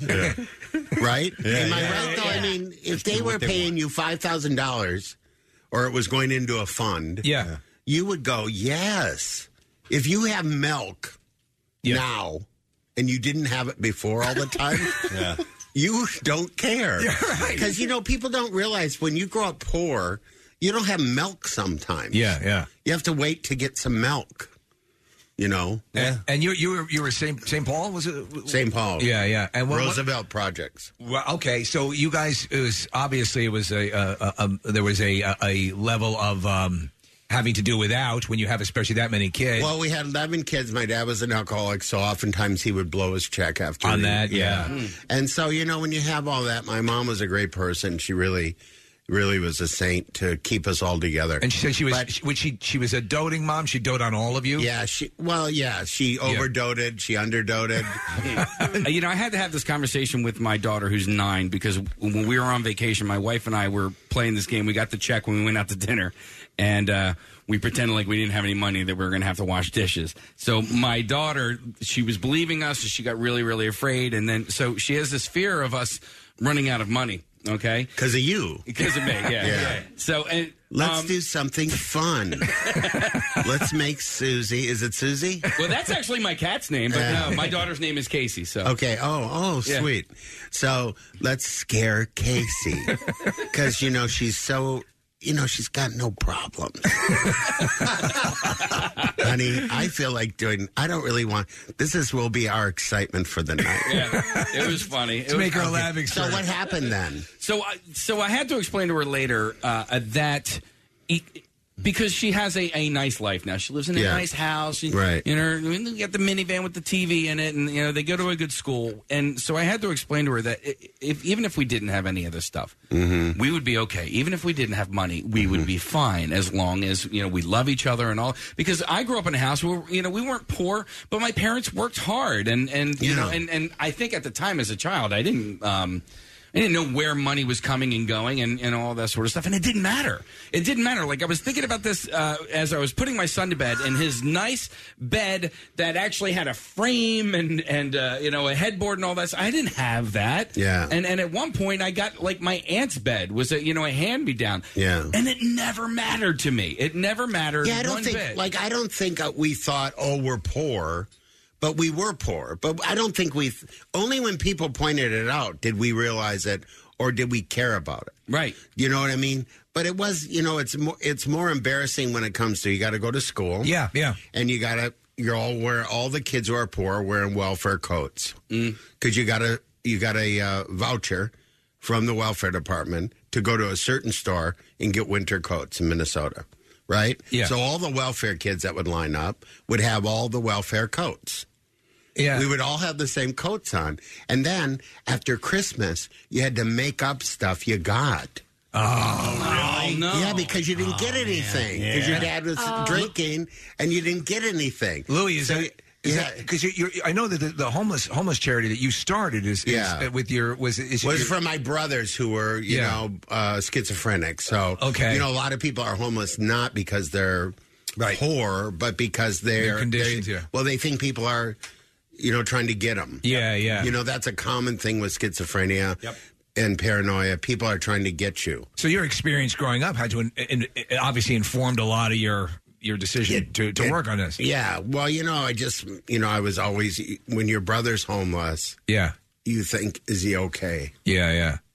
So my uncle dealt with that, and so I can relate. And I've 70 million people right now are one paycheck away from being homeless. And people don't. Here's how you become homeless: you lose your job, right? If you have one in the first place, then you lose your apartment or your house, right? And then you live in your car. And then you got to sell your car so you have money. So now you're homeless. Yeah. Just like that. It's just like that. It isn't so like you're kicked out. It's just a gradual thing because you don't want to stay at people's houses. Right. We do a food drive every year. It's actually the single largest food drive, I think, in the country. And single sponsored food drive in the country. And I think the point we try to hammer home the most is that, a lot of times this is going to working poor people. So it's not somebody who decided to stick a needle in their arm. And, these are people who are working very hard. And, sometimes it's just, wherever you work, in this place included, somebody is getting food from a shelter, or a bank right now that you work with that you don't know about because they're not doing well. But anyways, we're still the richest, greatest country, in so many ways. Yes. We have so much and we give so much. And I think you're right. I think our childhood experiences shape if we're going to give or do things that are more important. You know where you can always get a job is McDowell's. Yeah, I can. I'm going to be very good. I'm going to be on lettuce pretty soon. Watch out. I know that was most fun things ever. All right, and I'm sure that there are morons like me that ask you about it all the time. Yeah, but you're not a moron. It was a couple of decades ago for you, and then it's I don't know how long you were on set or how long the experience was for you, but for me, it sort of becomes a lifelong thing. For those who don't know the reference, I just want to spell it out as Coming to America, which is a great movie. It's a great scene and it's a great ensemble cast and you fit in perfectly in it. And those guys who are actually working hard at McDowell's, you're sort of encouraging them. Well, I'll tell you the whole quick story. I won't drag it out. So in 88? 87, 88, I think. I'm sitting at what's the name of the place? Oh God, this is when you get older. You just go, what? Your head's like that 8-ball thing. You got to shake it, right? Oh, there's a restaurant. Yeah, is this the Eddie Murphy's? Yeah. Okay. You know that story? Yes. Please. Well, please tell tell it. You can tell it. Well, I'm sitting there. Eddie comes in. I know Eddie from the Comedy Store. I'd always say to him, "You should be cleaner," and. Because you're so funny, you don't need to be dirty. But I didn't get that whole thing right there. But anyways, we were always friendly. Comics give each other jokes. And he brought his whole entourage into this restaurant. It's a very famous restaurant on Robertson Boulevard, and I can't think of the name of it. But higher end, at least a very high end. It's place. just to be seen. Is it the Ivy? Ivy, yes. Yeah, thank you. Right on Robertson. I worked on the Enterprise right down the road. Okay, well, you're the best. Thank you. Thank you. What's the Enterprise? What did Enterprise rental car. It was also on Robertson. Oh, you did? Yeah, oh, okay. Drove cars around Beverly Hills. Where they'll deliver the car, but not really. Yeah. It's a big deal to get Enterprise to really deliver the car. Well, you're going to have to... Shut up. And I want it just at the house. Leave the keys. I'm not signing anything. That's how I want it. So I meet at the Ivy. Eddie comes in. So I'm from Minnesota. I'm just having some success. I've done the Tonight Show a few times. You know, I'm feeling my own. Yeah. And I say to the waiter, a very Midwestern thing, hey, when I leave, put Eddie's bill on my credit card, but don't tell him. Because I didn't do it for him to tell him. Yeah. So I do it. The next day I get a call. Hey, it's Eddie. He goes, hey, nobody's ever picked up my check before. I'm sure at that point he's always the one picking up the check. Yeah, and it was $600 and some, you know, and I go, ooh. Six, you know, just very Midwestern. 600. Oh, they must have the shrimp.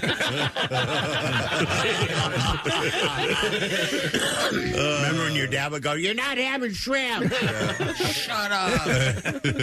I'm going to live in shrimp at some point. So he says, I'm doing this little movie called Coming to America. I want you to do a part in it. So he extensively, that's not the right word, but he wrote a part. He wrote that or created that part for me in that movie.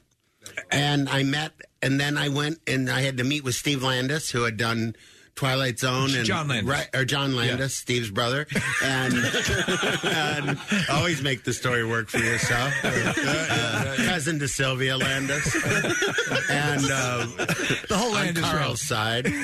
But anyways, I had to meet with him, and he had just gone through this, you know, where everybody wanted him held accountable for the deaths in that Twilight Zone. Yeah, Vic Morrow, helicopter accident. And the kids, there were kids. Yeah, they were killed.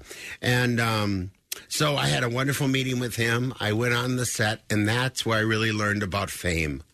I thought I was popular. I thought I had a little juice. That's where I was on that, right on whatever boulevard that was in Queens, where it was an old Wendy's, I think. Yeah. And they had a big fence outside Queens Boulevard, I think it was, or whatever that was. Some of y'all know it. And so Eddie had a bus because there was no dressing rooms. We had trailers, and Eddie had a giant big bus that was his dressing room. And there were 5,000 people every day. Wow. Outside there. I mean, it's the height of his. I mean, people are fanatical. Yeah. Eddie Murphy. They're crazy Murphy. Yeah. Yeah. And so the door of the bus would open, and the fence, chain link, would bow in. Whoa. Right? And I go, oh, my God. Everybody's pushing on I it. go, that's fame. Yeah. Yeah. And I would open my door, nothing. Zero. People would go, close that door. Nothing. You also shared a scene with an up and coming young actor, Samuel L. Jackson. Yeah. Yes. Which was pretty. He gave you that badass Samuel L. Jackson screaming at you moment. You know what's so funny is I wasn't there for that moment. Really? Really? Because I think they didn't want to hurt my feelings. You know, quite honestly, that was shot. I mean, I met him. Yeah, because he says fat boy. Yeah. And I never knew that they shot that. I wasn't there. No kidding. But then I came back and I shot the startled look, you know. Oh, that's wild that they would. You usually don't hear people considerate. Landis is a great director. And everybody very considerate. Eddie Murphy, I don't know. Sometimes people give him a bad time, but I never worked with anyone funnier on set. You know, that would change it, more engaging. Everybody on that set, the guy from ER that went on. Eric LaSalle. Yeah. And John Amos. And John Amos was on it, and Darth Vader was. Yeah. Darth Vader. Do you know what's funny though? Louis. Get out of the burgers. It's a collection of people, and the movie got decent reviews when it came out. And as with so many movies like that, it is now at cult status. Yeah. It's a cult classic, and but it was that moment in time. Now, up to that point, was your big film? Would that be your big movie break? I would say that was my only really big movie thing. And then I never was a very good actor, to be honest with you. The Wrong Guys was after that? Mm-hmm. That was a lot of fun because I got to work with all my friends. All right. But does acting, is that something that is... I would never play the fat guy part. Right. And you know that gratuitous fat guy part that they always want to put fat guys in? That slovenly character? Yeah. So I always turn those roles down. But your stand up is you do characters. I talk about my weight and everything. But what I'm saying is, I think those characters kill you. Yeah. I think those are not good. I just wouldn't play them. And so, but your experience on that movie with Landis and with Murphy is... Oh my God! I mean, we just had a 25-year anniversary, I guess, in 2009, right? That's wild. Yeah. That's terrifying. Isn't it? That's terrifying. Wait, I'm looking at Louis' IMDb. He was in a movie that we reference from time to time, Rat Boy. Oh, yeah. Rat Boy. That's with Sandra Locke. Former ex... Clint Eastwood. Did he show up on the set? Well, he came, He was very nice. Yeah. But, I wasn't very good, and I just never was... I hated to do other people's words. But you do dialects and you do characters in your stand-up. Was my original point is that you actually become different people as you're talking. I think I am a good actor now. Yeah. I think I'm a really good actor now. But, I was really, afraid. I think comics are afraid. You think so? I think we're really, we're damaged goods, and so we just try to get through it. Isn't it funny though that if comics who tend to be a little damaged a little bit though put themselves in a situation where they're constantly like at a Roman Coliseum getting the thumbs up or thumbs down, they're going to have sitcoms that are pilots that are going to fail. Yeah. You were up for the original role of it was Cousin Larry. I did the pilot for Perfect Strangers. Yeah. What happened with that?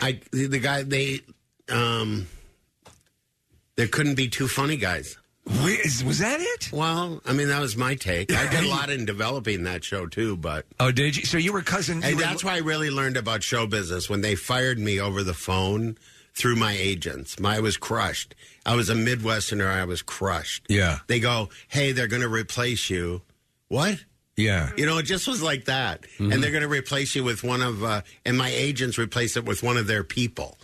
So I just went, I hate all of you. Yeah. You're no good. You're scum. Yeah. You should have come to me. There should have been a meeting and said, hey, it's not working. We're going to replace you.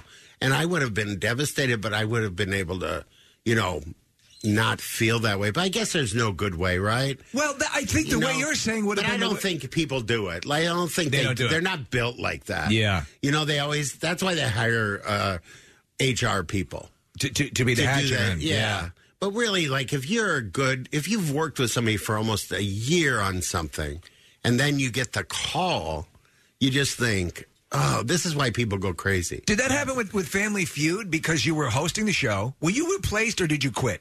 No, they replaced me because I had an unbelievable contract. Yeah. So I didn't want to do this show. It was between me and Dolly Parton. And which is a good story in itself, but I had bigger breasts, so. I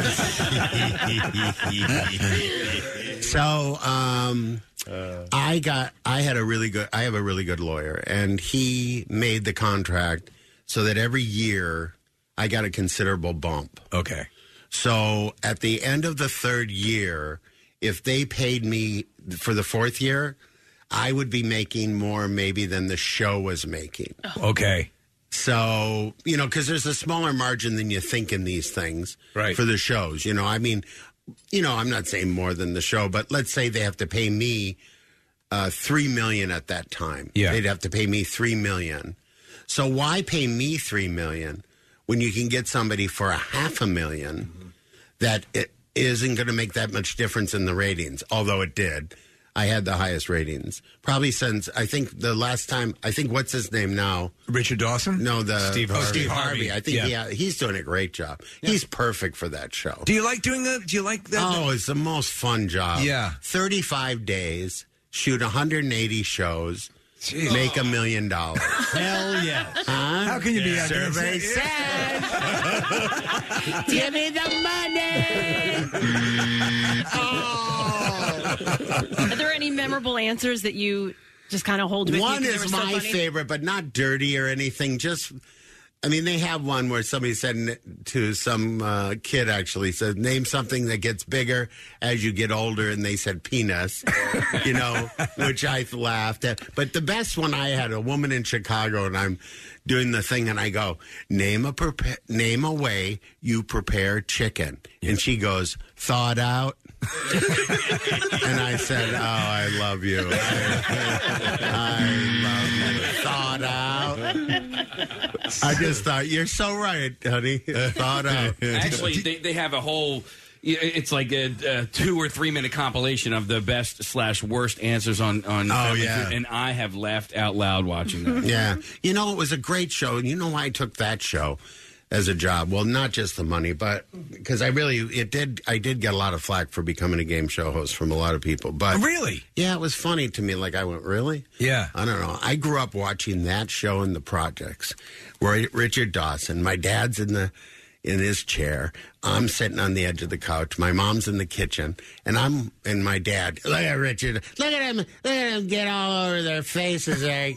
What kind of human being? Was he a foreigner? What, huh? And so we would. Your dad would comment? Yeah. Stuck in the face of that one. Is there any hope for the world? He would just go after him. Look at this. Oh, he would go off on it. Yeah. And my mom would go, I think he's handsome. You would. I think he's charming. And then, we would play the game. Everybody plays that game. I don't care if you're the president. Yep. You're playing that game. You get sucked in. You walk into that game, Yeah. Mm-hmm. And so I thought when they offered me the job, how can I not take that job? Yeah. I watched it with my family. Yeah. I'm a game show person. I love watching game shows. Mm-hmm. And 35 days a year as a job? Yeah. Fantastic job. Absolutely. Did you ask Richard Dawson to do it? Yeah, and he wouldn't do it. He wouldn't do it. Ah, but I heard passed that the torch. I heard he had agoraphobia. Really? Did you get flack from other comedians? Do you think they were jealous? No, I think they thought it was beneath me as a talent, which really surprised me. I go, thank you. It was.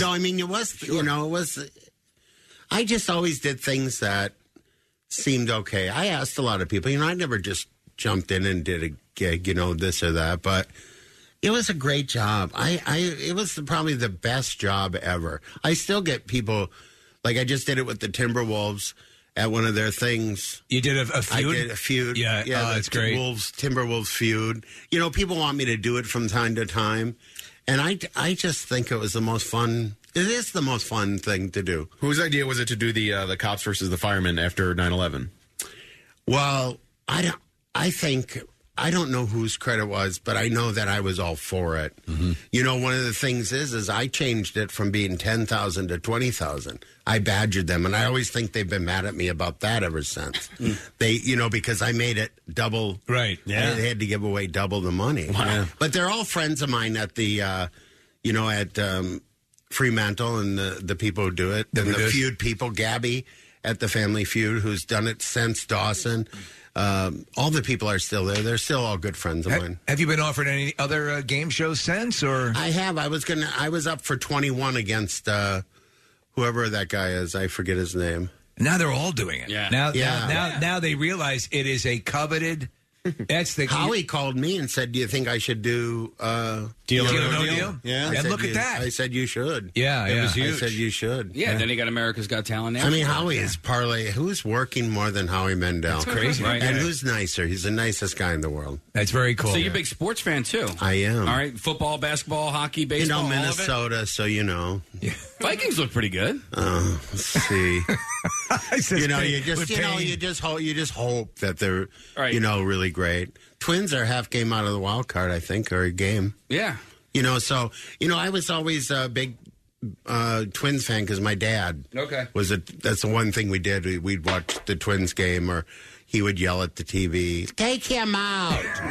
For God's sakes, Louie, go in and pitch this game." You know what's funny about that is that that can either it can really turn you off from sports, or it can really turn you into a giant sports fan. You want to agree. My kids, well, I'm very competitive, right? So yeah, you talk about the experience of watching with your dad. Experience of watching with your dad your dad yelling at the TV. Yeah. That's the same thing with me. I mean, my love of movies, that thing was something I shared with my dad. So when you describe it in your act and when you do the voice and the whole interaction thing, it resonates completely because I love that. Those are some of my favorite memories. You know, we're really all products of our parents. Yeah.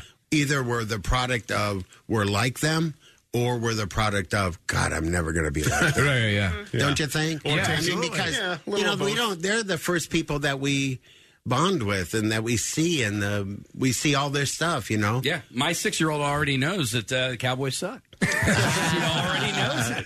Well, they do. Yeah. I mean, how can they not? No, I'm so just do you kidding. hate the Cowboys as much as we do because of what they did with Herschel? And I don't. Here's how I look at it. It's business. See, I can look at it as a business. And also, men are sick about sports. Women are not quite this sick. They don't even understand us. We're sick. Like people, like I do a joke about LeBron coming back, and my friend was going to get a divorce. I go, "Did you get the divorce?" And he goes, "Well, LeBron came back." So if I can forgive him, I can forgive her. That's great. Because that's how men think. Yeah. And all we want is one championship at least. The Vikings, we've been to the Super Bowl almost as much as the Buffalo, And so, but the Twins won 2 championships, and I was really good friends with Harmon Killebrew, so that was a really no kidding. cool thing in my life. He's a legend. Yeah, he built, I did some benefits. He built playgrounds for kids with disabilities out of rubber baseball fields so they could play without getting hurt. That's great. Awesome. What a great guy he was. Man, I loved God rest his soul. Kirby Puckett growing up was Kirby Puckett. Yeah. And I was a Rod Carew. I'm much older than you. Okay. So I was a Rod Carew. I was really like all that from that era. But Kirby was like my height, it's like a little guy can still do really well. And his name was Kirby. That's probably why I liked him the most. And Kent Herbeck. I just liked him because he had a weird last name. Herbeck came to my show in Vegas one time and went, "Hey, man, come." What is he saying, And he came and he was really, I'm kind of like a square. Yeah. Let's go out, man. We'll tear up the town. Oh, Jesus, that sounds dangerous. You know what's great about your and I was reading, I guess it was, I forget, is it Dennis Miller talked about your effortless stage presentation. You're such a pure comedian. He's so spot on. So right. But there is a just below the benign nature, there is a very nice sarcastic malevolence that works there. Mm-hmm. And would you agree that's kind of your... I'm seething. Yeah. With a smile. Seething with a smile. Aren't we all? Yeah. Isn't anybody with a brain going, ugh. God help me. And people used to say, "I don't know why he killed his whole family," and I go, "I don't know why it doesn't happen more often." I don't think you start out where you're going to kill everyone, but the rush of the first one must carry you right through to the dog. It was too dark, though. I love it, though. I was telling Preston about, and I was just dying because I was watching some older stand-up of yours, the meat tooth. The concept of the meat tooth as you get older. Yeah. After you eat. Yeah. Oh, Jesus. And you have to get it out. I don't care if you're talking to the president. Oh, I'm sorry, Mr. Trump, but do you have a business card I can use? I use these passes here all the time. It's right here, and I've had it fixed, and it didn't work. And they fixed it with pork, so eventually... God. I love it.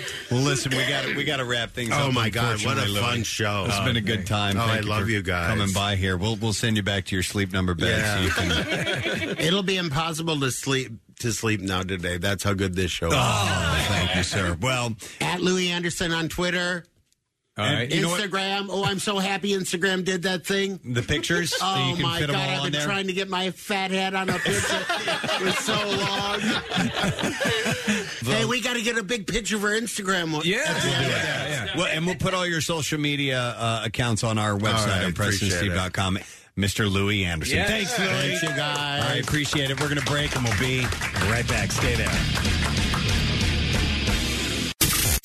Get social with Preston and Steve and WMMR. Find us on Instagram, Twitter, Facebook, and TikTok. The most hated jeweler in America makes it so easy to get engaged. Meet the beautiful, classy, and brilliant Krista. She's Steven's most loved engagement ring and will dazzle. She takes the stress and guesswork out of finding the perfect ring. A bright white, high-quality, round brilliant diamond in a classic solitaire setting. Meet Krista today, starting at under $700. Online at IHateStevenSinger.com or at the other corner of 8th and Walnut by appointment only. Free shipping and interest-free financing. It's so easy. Steven Singer Jewelers. That's IHateStevenSinger.com. You want to win an autographed Eagles jersey, an ultimate tailgating package, 2022 Eagles season tickets, or just good old cash? You could win when you enter Acme Swoop In and Win sweepstakes. All you have to do is shop the participating items throughout the store and enter your codes from your receipt at acmeswoopinandwin.com for your chance to be the next big winner. Acme makes sure Eagles fans have all their game day needs to tailgate or host like a pro. Stop in and discover why football is better at Acme, the official supermarket of the Philadelphia Eagles and MMR's Preston and Steve Show. Now, back with more of the Preston and Steve Show podcast. WMMR presents Preston and Steve's Bizarre File. And the Beat File this morning brought to you by Iron Hills Breweries. Top-selling IPAs and seasonal beers. They're now available everywhere craft beer is sold locally. Visit ironhillbrewery.com and click Beer Finder to find a retailer near you. Casey, I'm leading with a story for you. Oh, yeah. And this is terrible. 2 teenagers were mauled in separate shark attacks on the same stretch of North Carolina beach, both suffering life-threatening injuries. These weren't just a little bite. No. 2 of them, they're losing limbs, both of them, by the way. A 13-year-old girl lost part of her arm when she was bitten by a shark in an attack that occurred around 4:40 yesterday in Oak Island. The girl lost part of her left arm and may lose her left leg as well. Jeez. And just over an hour later, EMS received a call that a 16-year-old boy was attacked on a beach roughly 2 miles from where the girl was attacked, and he may have lost his arm as well. So they're thinking it could have been a rogue shark, and someone who saw what they believe, at least the silhouette of the shark, thinks it was a bull shark, which are the most vicious. Both of the teens were airlifted to New Hanover Regional Medical Center, and both were out of surgery in stable condition last night. Teams were out looking for any sharks that might have been involved in the attacks. There's a helicopter flying up along the beach to see if they can spot anything. Beaches are open today, by the way, but visitors are encouraged not to go into the water. Given that these bites have led to such serious injuries, experts say it is highly likely that these are bigger sharks, either a tiger or bull sharks, whose teeth and bites are designed to rip and tear. Jesus. And these incidents occurred just 30 miles up the coast from Ocean Isle Beach, where a 13-year-old girl was bitten by a shark on Thursday. She suffered lacerations on her foot, but was not severely injured in the incident. Yeah, there's been a lot this year. I think I want to check out the beaches in Ohio. Yeah. Well, you know, it's really not going to be a problem for me because I don't even go into You the don't ocean. go anywhere near the water. No, in fact, lately, even when I just go in there to go to the bathroom, I go up to about knee level, right? And you then take a dump? No, and then I sit down. Oh, okay. Yeah. So I'll be okay. No, Okay. it's my kids. You know, sharks focus in on urine. That's their big No, thing. they don't. Do they? A man found a deadly black widow spider, Kathy. This one's for you. Okay. In his ear canal. Oh, come on. We had to wash out Kathy's ear last week. This is everyone's darkest fears. Yeah, after feeling a tickling sensation in his ear, the man, who is from Washington State, filmed a small arachnid scurrying on the inside of his ear. Oh, my God. The man published the footage online and spoke of the moments leading up to his nightmarish discovery. He said, I was using my phone camera as a way to see into my ear with the light provided. I did not care about recording. What I captured made me wish I was not seeing what I saw ever. He said, I felt a tickle at first, thought it was just in my head, and then I realized that it was in my head. Yes, I did hear that effer scratch my insides.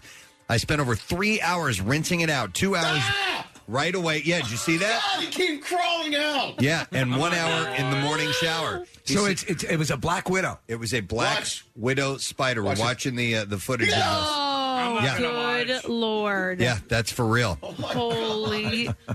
He said, I swear I still hear it, though. Damn mind tricks. He said, coming back. I could not find the spider after swatting my face and ear up. I did look at my legs and body, but could not find it, so I left the bathroom and turned my bedroom lights on. What's the level of venom in a black widow? It's enough to cause a swelling and a... Yeah, it's not lethal, I right? was curious about that. I'm thinking, Steve, it's the type of thing with left untreated, could get infected. Okay. Well, that's good because I thought they were deadly. Well, you know what? Look, Nick, can you look that up? Yeah. Black widow spider and venom and all that good stuff, because I don't really know. I can't imagine the size of the thing that came out of this guy's ear taking him down. Is that video up on our website, Nick? No, we'll put it up. It will never be seen by humanity again.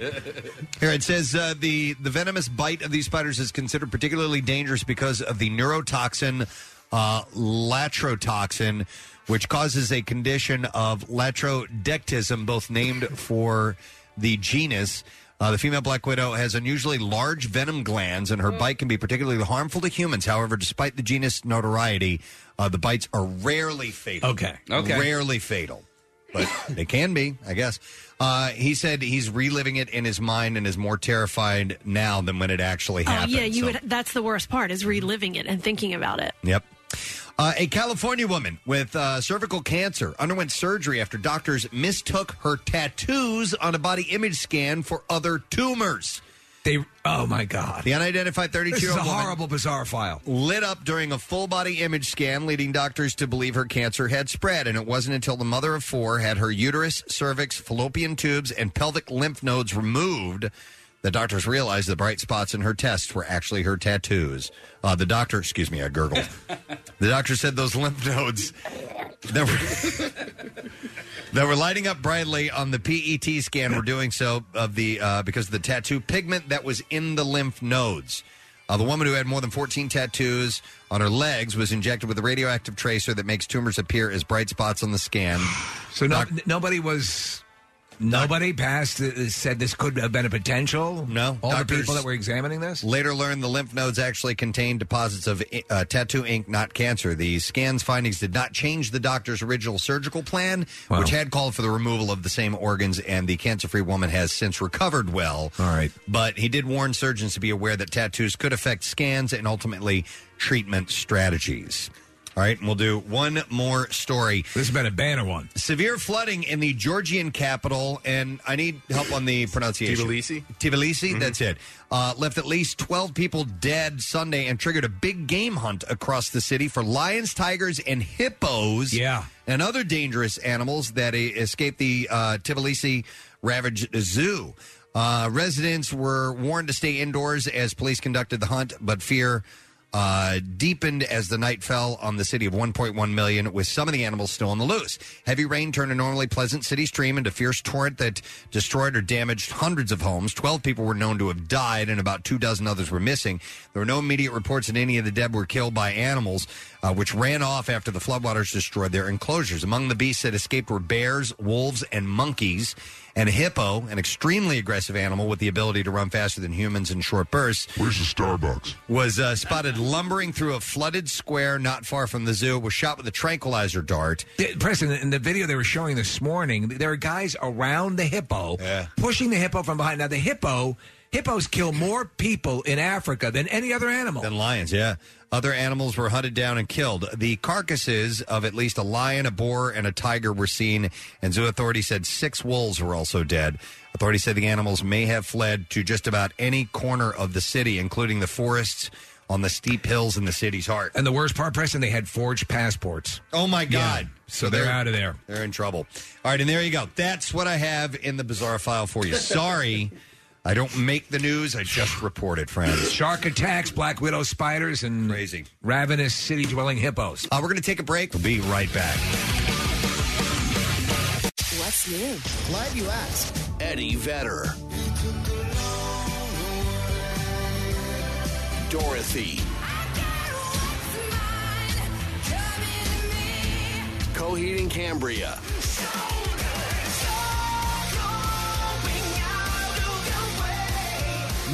music. More of everything that rocks. On 93.3 WMMR.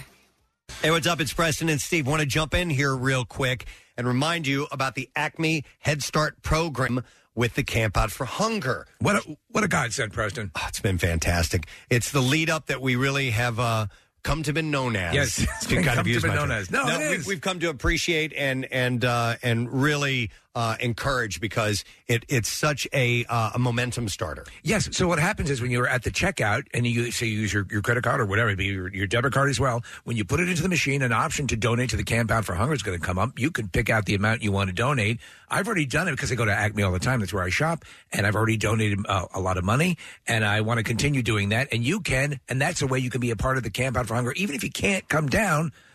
It's really last year it was responsible for help launching us into the stratosphere. Yep. So get to it, your local Acme, and we can't wait to see you at the Camp Out for Hunger November 1st through the 5th at Xfinity Live inside the Wells Fargo Center complex. He had the Jets quarterback, Geno Smith, get punched out by his teammate, some dude with this really super long name. IK? Yeah, IK. It's Ike Mefuna Enikimpale. Yeah, he's Swedish. His first name is not Ike, it's IK.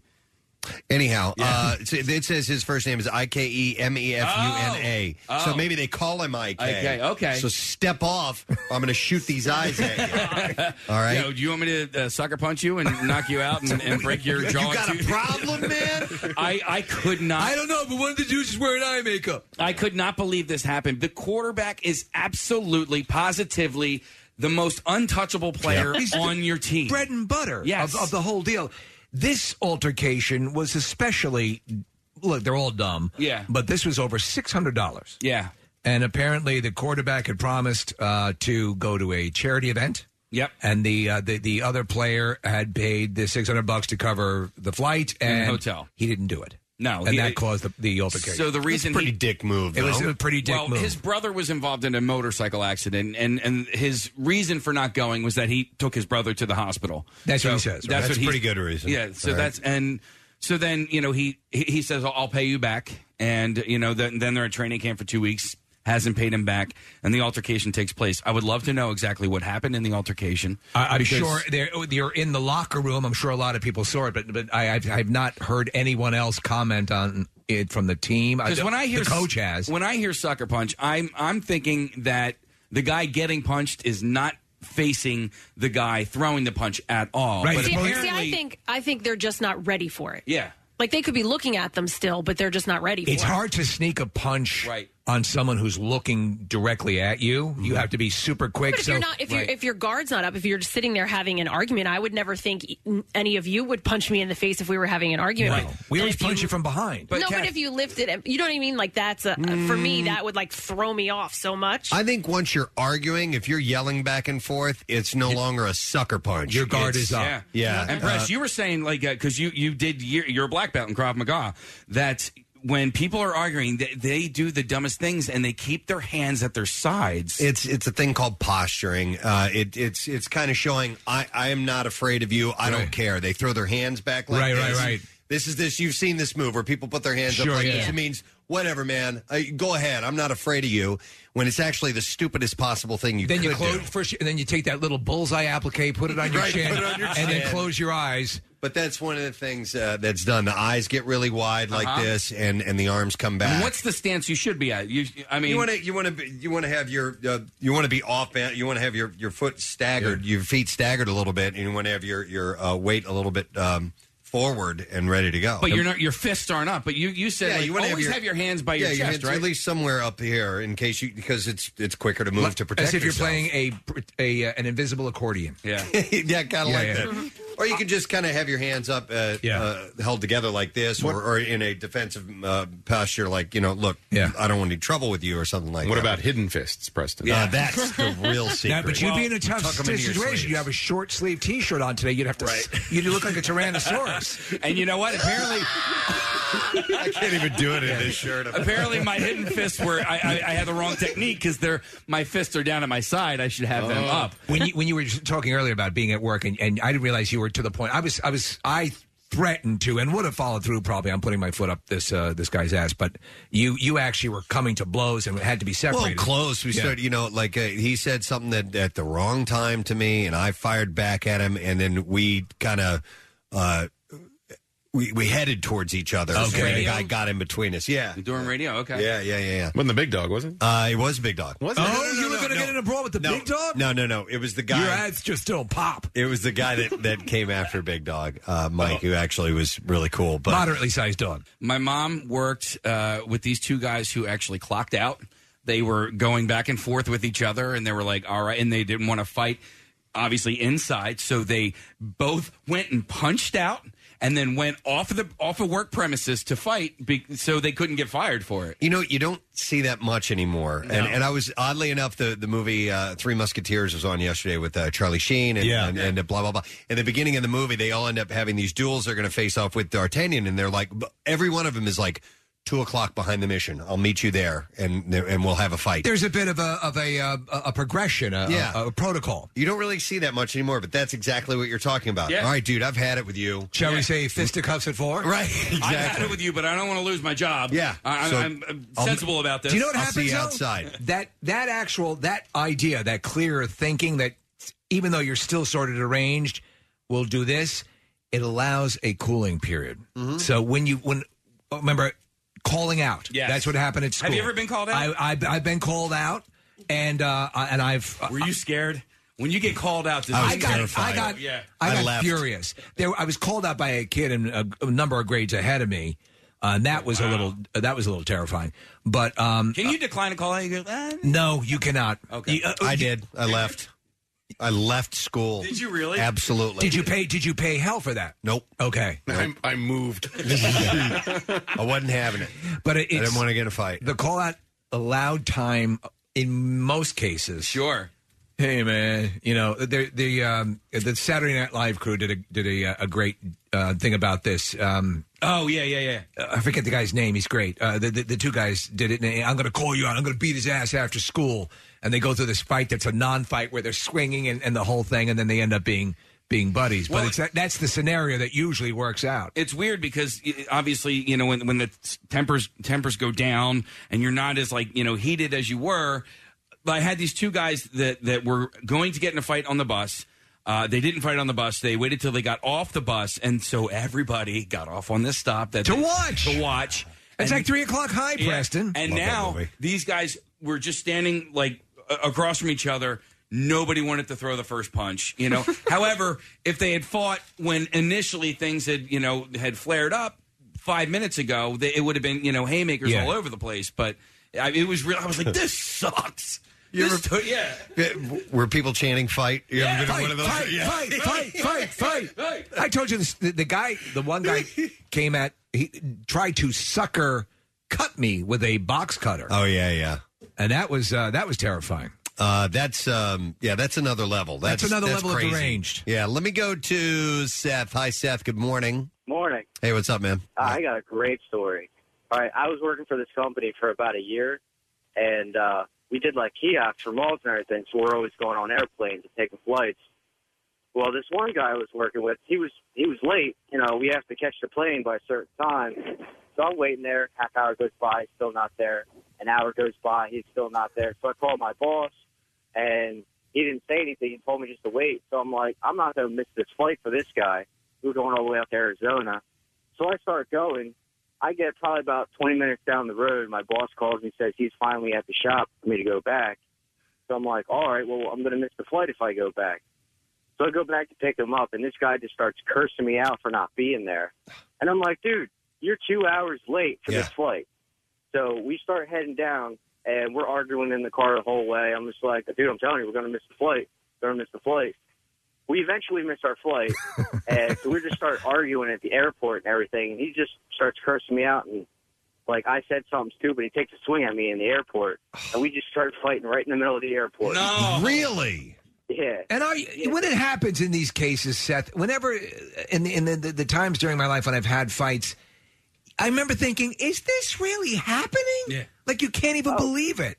Oh, yeah, and it was completely his fault. And I got fired for it because he said, like, I started it, and, like, the TSAs got all over us and everything. Were reports filed? Were there arrests? Oh, yeah, reports were filed. Okay. And there's got to be camera footage showing that you didn't throw the first punch. There was camera footage, and, like, my boss saw the footage, and she's like, you know what? You're fired. Yeah, he fired you? Yep. They fired me because he said it never would have happened if I never would have left the shop. And I'm like, hey, you got to make this flight on time. I'm not going to cost the company money by, missing this flight. Yeah. I was like, I was on time. He was 2 hours late. Yep. And he proceeded to, like, instigate it on the whole way to the airport. Did this guy end up losing his job, too? Nope, he still works there. to this day. That sucks. How long ago this happened, Seth? This happened like 6 months ago. Do you know where he is now? Could you go over and beat him up? No, I'm kidding. Don't do that. Yeah. I wish I could. Did you get the best of him in the fight, though? Yes, I did. Good to go. All right. You're a winner in my book, Seth. You talk about what you lose. That's why the TSA said I was the instigator, because You beat the crap out of him. Thanks, man. Let me go to DJ. DJ, good morning. Good morning. How's it going? Great, man. What's up, buddy? All right. So one day at work. It all. I can already tell that this was your fault, DJ. Yeah. All stems from a female. Okay. Yeah. So, Bitches. me and this guy get into an argument about the female on a construction site. So, mind you, there are some pretty nasty objects that could get used here.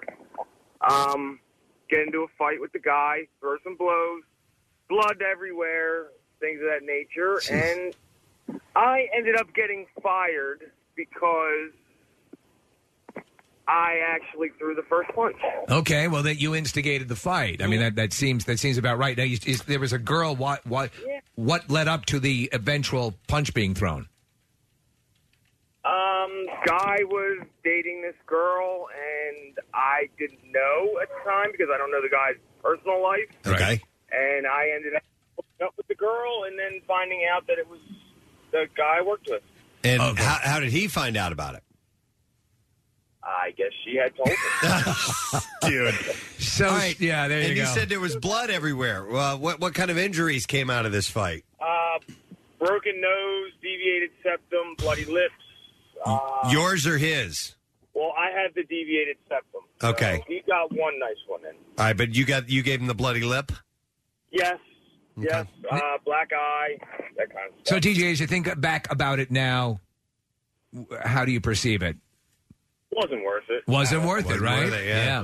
So, Hiddy, let me ask you this. Leading to you throwing the first punch, was he in your face? Was he pushing you? Any of that stuff? Yeah, he was in my face. He kept putting, like, his forehead onto my forehead, and, you know. And, that's technically, that's assault. contact. Yeah. Right there, you know? yeah, that's how that all led up. Okay. Of course, All when right. you're on a construction site, you could be going at each other with bulldozers. That's what he was saying. He's like, there's all kinds of stuff. Yeah. Yeah, there's a lot of weapons that could be used there. Yeah. All right. Thanks, DJ. I appreciate it. I'll bet you there's a lot of fights that happen at construction sites because those guys. They bust each other's balls like All the crazy time. all day long, especially the guys who've been at it for a long time and the newer guys, and they're constantly ripping on each other. And every now and then somebody's like, "All right, I'm not putting up enough." Yeah. Let me go to Jared next. Hey, Jared. Good morning. Hi, Grandma. Hi, Grandma. What's up, Jared? Hi, Grandma. My girlfriend's dad is actually my boss, and we work at a construction site. And about 3 years ago, he got in a fight with one of the contractors, right? And the guy pushed him. His foot fell in between the curb and the grate, all the way down to the knee, and he fell back, broke his thigh on the curb. Broke his thigh. Oh, my gosh. Yeah. Had to get four screws to keep his thigh in place. Oh, my gosh. Wow. Now, And then- it says here that you got in a fight with your girlfriend's dad? Oh, no. My girlfriend's dad was the one that got in the fight with the contractor. He's a supervisor here. And okay, and so it was the contractor or your girlfriend's dad who broke his leg? My girlfriend's dad. Oh, Okay, that so, sucks. so when did Superman show up? Yeah. Yeah. Well, he tells his kids that he got it skateboarding when he was a teenager, so he doesn't tell them the actual story because he doesn't want to let them know. I mean, look at was there a lawsuit? I mean, you stop and think about it. You think just because you're at work, you're not beholding to the rules of law. You know, I mean, you're going to. Yeah. You could be hauled off for assault. Yeah. All right. Yeah. They don't use that contractor anymore. So I would imagine. All right. Thanks, man. Let me go next to. I have Jake on the phone line. Hey, Jake. Good morning. Hey, you guys rock. Thanks, buddy. What's up, man? We're talking about getting in a scrap at the workplace. Yeah, so about 2 years ago, I was in the lobby with one of my bosses. He was about 2 years older than me. And the previous week, he was sitting there, like, arguing with me the entire week up to this. And that day, he was sitting there saying, I don't care about the company. And mind you, like, I'm pouring my heart into this company. I love it so much. And basically, he tries to push me. You know, I did 5.5 years of karate thanks to have my black belt. He knows this, and he tries to throw a punch, and basically I go around him, put him in a chokehold, and pull him to the ground.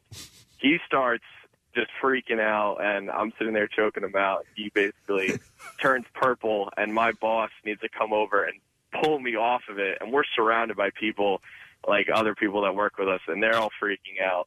I still work for him, but basically he's like super egotistical. Yeah. So to this day, he will never admit it, that it happened. That it happened. Exactly. So when you're at work, you're a place of business, does everyone gather around and go, fight? Hey. Basically, because we're all like 20 years old, and they saw what was about to happen because we're just screaming at each other. Jake, let me ask you something. When you've got this guy in a chokehold, and at that point, you've obviously you're dominant. You've got the upper hand. Were you saying anything to him while you had this choke on him? Basically, I'm sitting there like, look, I love this company. I work so many hours for you that I shouldn't even be working for. You know, I pour my heart and soul into this. And he's like, I'm sorry. And I'm still choking him out. I'm sorry. I don't even care. Nice. Thanks, Jake. I love it. When somebody finally has the upper hand, Steve, like the video, the guy went over and punched the motorcycle rider the other day. Oh, yeah. And he didn't quite work gets out. the guy on the ground, and the guy's holding him on the ground. He's going, are you through now? Are you finished? Are you done? I'm sorry, man. I'm so sorry. And he's laying on that hot pavement in Arizona. Yeah. Let me go to Derek. Hey, Derek, good morning. Hey, you guys rock. Thank you, Derek. What's up, bud? Okay, so about a year ago, I was working in a hospital, and there were two electricians that worked for the hospital in an argument. Mm-hmm. So I started heading down the hallway. I knew these guys. I liked both of them. I thought I could cool them off. Just before I get there, the one guy pushes the other guy. The little guy pushes the big guy. The big guy has in his hands 2 4-foot-long fluorescent light bulbs. Well, he becomes a Jedi Master and swings at this guy. Busts the light bulbs across the side of his face and his neck. Whoa. Cuts him open, obviously. Whoa. And then they start to fight. While they're rolling around on the ground, I tried to break them up. Next thing you know, I see all these doctors and suits coming out of this room. Here, the fight was right outside of one of the board members' meetings. Oh, Jesus. no. I mean, if you're going to get into a fight like that, better that it's at a hospital, right? Yeah, it was good because they took him right to the ER. He was bleeding pretty bad, but it was awesome. With fluorescent light bulbs. I'm sorry, do you know why this happened? Do you know what it was the crap talking, you wuss, why can't you work this and why you're not working hard? And that's what you said, Preston. It's usually somebody just picking, and pushing and prodding, and finally they go too far, I mean... Yeah. And as much as, look, it's better to turn the other cheek and not deal with it. But if somebody's constantly ribbing you all the time and you've made it clear that you're not having it anymore, at some point... I get sick of that. People, I'm just busting chops. Yeah. I'm like, enough, man. If that's all you ever do... Kathy, it's like you told the story of, this was down on 2nd Street that one time after a Mummers Parade, and a younger guy was just... going on this older dude, and the older guy kept saying, "Look, you need to shut up now." And he gave him fair warning, like on a few occasions, right? I thought you were going to tell a different story where they were like fighting and then they hugged 2 seconds later. I don't know. I thought I thought you told the story of the guy that he was telling the guy, look, if you need to shut up now, or I'm going to shut you up. And the kid wouldn't shut up, and he shut him up. Do you think it was Kathy that she was talking about, just using a veiled reference? Yeah, no. Maybe got into a fight. But if you've been given fair warning, then you can't. Can't complain too hard. If you have time, if anything, they institutes a little bit of a pause so that cooler heads can prevail. Right, is a good thing. I think our society is growing a little bit soft. What are your thoughts on adults fighting? On just in general, like a fair fight, no sucker punches. But you know what, like. If you go in a range like in a boxing ring? No, I'm talking about. No, you're an not adult. on the work side. No, it's not good because you can kill somebody. Right. That's exactly it, Steve. Somebody could fall down and hit their head on a curb, and that's happened, and they're gone. And then the next thing you know, it's manslaughter, and you're going to jail. There's unless you are defending yourself, if you're under attack. There's no reason. That guy, both parties might not want to fight. Right. Well, that's what I was saying. One side might really want to, and the other side might really not want to fight. Right. Well, that's what I was saying. A fair fight. Like, all right. Words aren't getting us anywhere. Do you know what happens? Okay, fists need to start flying. People become desensitized because of what they see in movies, and they see these elaborate fights. They go on for 25 minutes. It doesn't go like that. Every fight that I've been in lasted about 30 seconds. Oh, sure, you get winded. And this is Well, not only that, it's not two people standing toe to toe swinging. It's hit, ground. Yeah. And then it's latch, and then they hang on to each other, and then somebody's got to break it up. And I haven't been in an actual fight since 8th grade. Right. I went. But it was a tough nun. She had it coming, Steve. Yeah. But she had a bad habit in case But that motorcycle guy, I thought that guy hit his head when he went down. The old guy who started throwing punches at the motorcycle dude. Watch that again. I think the dude hit the back of his head when he went down. It's possible, but I got scared. Somebody dies, then you have a lifetime to regret a stupid decision. Right. Yeah, did you guys see the two dads going at it? They were softball dads. It was Paul Reiser and Greg Evigan, No, right? it was not. From My Two Dads? Yeah. You knew the other guy's name? I didn't know the other guy's name. No, so there was some beef. Some girl was no longer on a softball team, and the dad went to confront somebody else in another state at a tournament. And the guy is saying, your daughter's not on the team anymore because of you, because you are a jerk. And then next thing you know, these two guys start going at it. Think about it. The guy's traveled a long distance. It's premeditated out the yin-yang. Well, that guy, the premeditated guy, he's the one who got his ass kicked. Okay. Yeah. Let me go to Paul next. Hey, Paul, good morning. Good morning, gentlemen. How are you? Great. What's happening, Paul? Oh, thanks, man. What's up? Well, it's like the old saying, things that come back. You never know. People mature over time. So I worked at a printing place, 20, 30 years ago. And there was this guy, and he was just like you're saying, just a punk, like a wise guy, breaking people's stones all the time.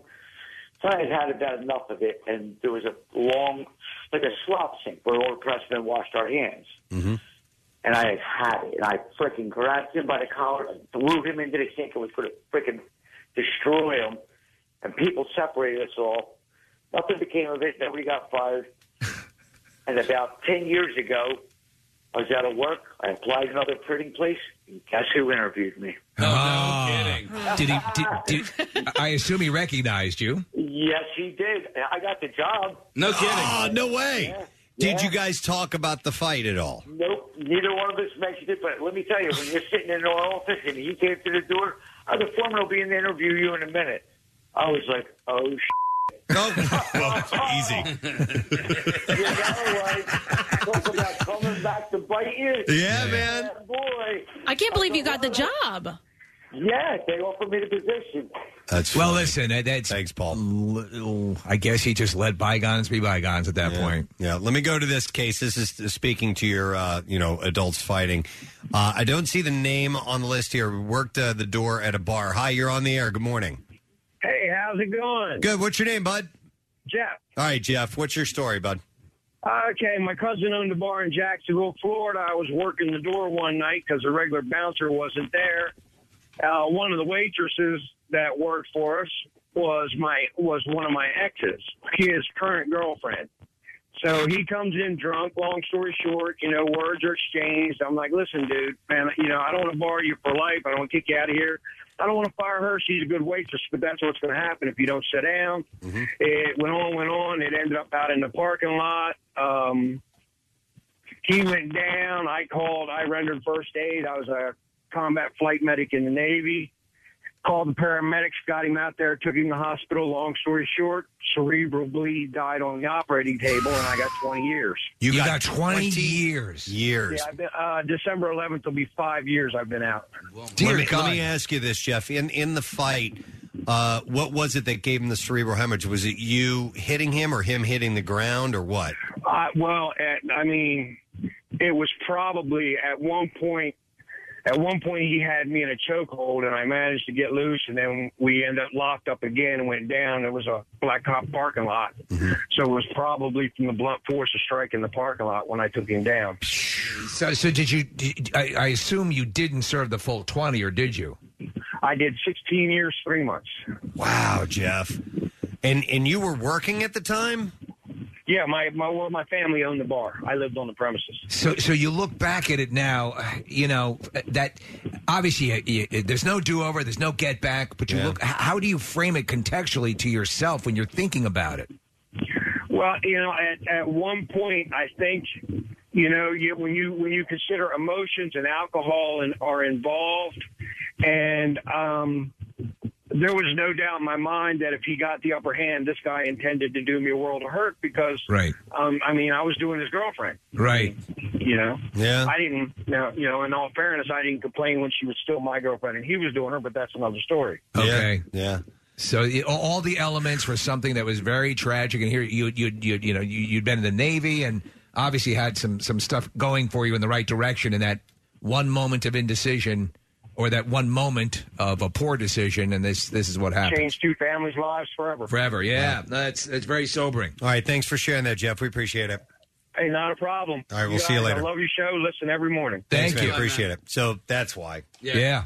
So you're saying you should go to grass and fight? Yeah. You should fight on the grass. Or at least get to your knees and fight like that. Or use aggression bats, as we have here. You know what? I remember a while back, and this was a good 20 years ago, I remember seeing it was on, I don't know, some news radio program or news magazine program that was talking about there were it was becoming more popular for people in the office that had a beef to actually set up a boxing match. Yes. And to train, all right, we're going to give ourselves a month and we're going to have a date. Everybody in the office can come, but I've had it with your crap and I don't want to get arrested. I'm calling you out to the boxing match. What was the show? The show was on a couple years ago. They would arrange Bully Beatdown? Bully Beatdown. That was a great show. That was a great show. I wish they brought that back. We should do that. Kathy, I call you out. All right. What, offer up a venue for people who hate each other in the office to... Yeah, or just let me and Kathy fight. Yeah, I would love to see that. I don't know what your problem is. All right, fine. What if you Ronda Rousey his ass? Marissa, I've had enough of your crap. Kathy, if you I would train so hard and kill him. Yeah. Queen, get down here. It's awesome that you called out the two girls. Exactly. Paula Decker, you're mine. Paula, kick your ass, too. She's like 80 pounds. We saw Winnie. Casey fight. Where's Winnie? We saw Casey fight a girl one time. Yes. That was a lose-lose situation. Yes. If you won, you lost, and if you lost, it was a win. I lost. What was it? We had a girl who was a professional boxer. Yeah, No. kind of. Yeah. The Casey and her fought in the basement of Y100 a long, long time ago. Damon Feldman set that up, believe it Can you or believe not. that? It's going to be huge. What? All right, anyhow. But, be careful. Be careful. Try to let cooler heads prevail. You see what happened to this guy with the Jets. He's done, man. I mean, I would imagine his career's done. He's not a superstar or anything like that, so he's going to have to move on from football. Sure. Use your words, Preston. Use your words. Yeah. Very good. We're going to take a break. We'll be right back. Vegas, baby. Vegas, plus Metallica. MMR rocks Metallica in Sin City, February 25th, in the brand spanking new home of the Raiders, Allegiant Stadium, with Greta Van Fleet opening the show.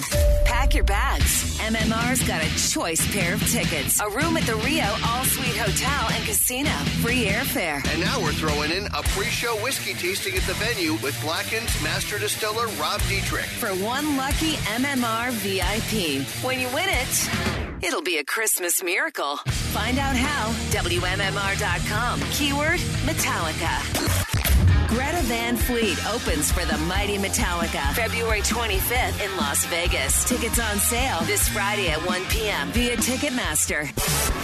93.3 WMMR. Everything that rocks, baby.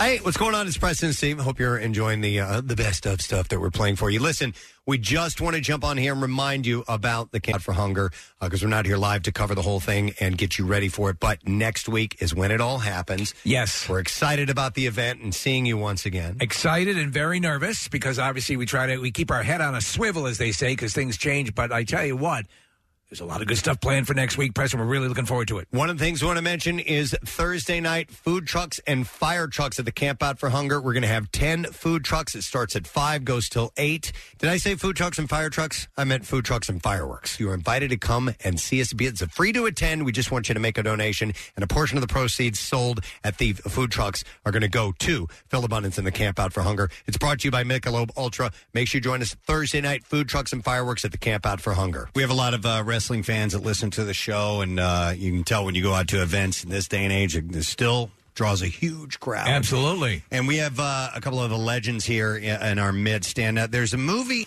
it's called The Resurrection of Jake the Snake Roberts. So please welcome to our studio, Jake the Snake Roberts and Razor Ramon Scott Hall. There you go. Good morning, gentlemen. Thanks for coming in this morning. So, you know what? We watched, I've not had a chance to see the entire film. We watched a little bit of this, and Jake, you know, the very beginning of it brings us up to speed on your career and what an influence you had on wrestlers that are still doing it today. And a lot of those people do appear in this particular film. Were you, I don't want to say amazed or, you know, but maybe excited about the people that came forward to speak on your behalf? I was shocked at the number of people that spoke in my behalf, but I was also shocked about the number of fans that still cared. Yeah? Scott and I both were blown away by that. You know, we did Indiegogo to have surgeries. Both of us did because we didn't have insurance and all that. And the fans stepped up and more than paid for my shoulder surgery and took care of Scott's surgery. But, you know, Scott said it best when he said, you know, man, people care more about us than we care about ourselves. That's wild. That's true. You know, it's funny how wrestling in particular and what you guys did and the showmanship. It's such a part, especially for growing up for a lot of people. It's funny that you are unaware of how much what you were doing meant to the fans. And we see it all the time because we're seeing it from the fan perspective. But you guys as performers, even with all the accolades and all the cheering and all that stuff, it still wasn't getting through to you enough to make a difference. It still surprises you that you meant that much. Well, for me, I've been in, you know, a lot of therapy. Yeah. And some of the main diagnosis I've come up with, you know, the doctors have told me is a negative self-image.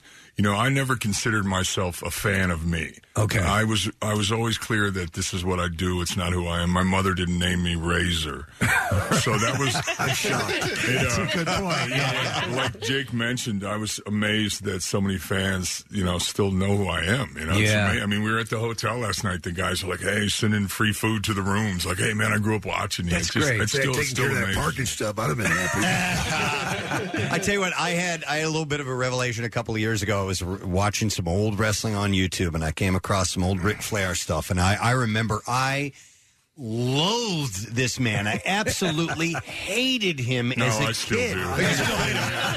But I watched videos of him going on his rants and stuff, and it dawned on me how much I really loved the guy and didn't even know it. I loved the fact that I hated him so much. Yeah. And I felt nostalgic and I felt like a kid again, and it was so much fun to go back and watch that stuff. hero, villain, whatever. It was all really entertaining. Well, you know what, Press? The villain is who propels the story.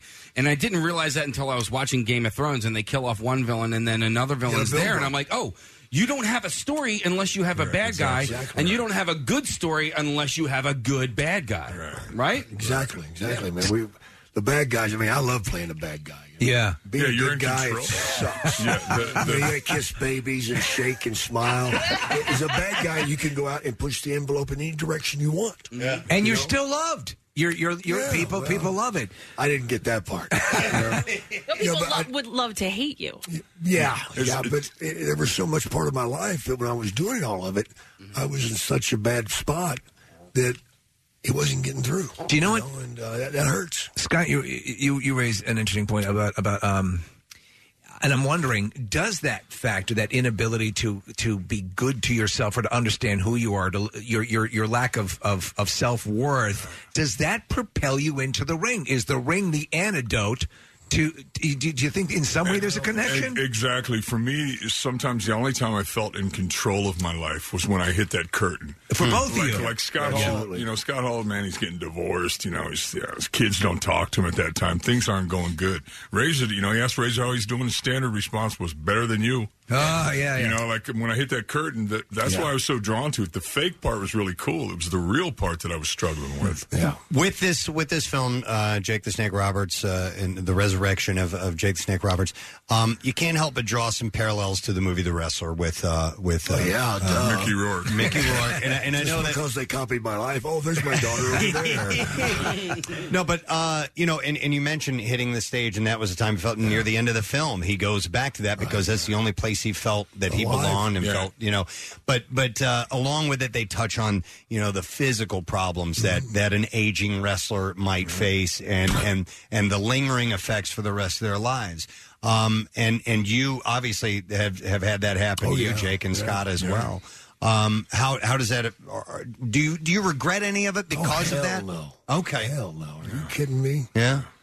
Gives me something to talk about. I'm getting new parts all the time, man.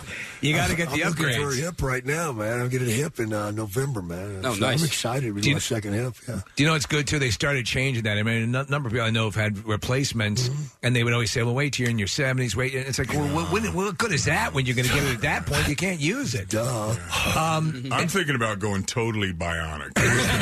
Just everything? We can swap it all out? They'll be better than before. Let me ask you, because there other professional athletes have unions, to protect them, That's during other professionals, yeah. So exactly, but is there a union? No. There isn't. So that's the you're shame an of it all. independent contractor as well, too. So there's no employee benefits either. No employee benefits, and then they don't insurance. They don't do anything to take care of you guys after your careers are over. WWE, man, in the last several years, have reached out and they're putting us through rehabs. I've been through 3. Scott's beat my record. Yeah.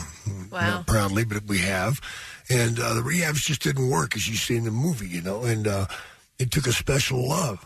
And Diamond Dallas Page put it out there for us, man. And for Dallas to open his home and let us in there. It's amazing. 2 drunks and an addict off the charts. My deal was an 8 ball a day, whether I needed it or not. Wow. And the alcohol. So, and we went there, man, and it was like a magic thing happened. I can understand it. If somebody would have put $1 down in Vegas that Jake Roberts and Scott Hall will get sober in a home together, they'd be millionaires.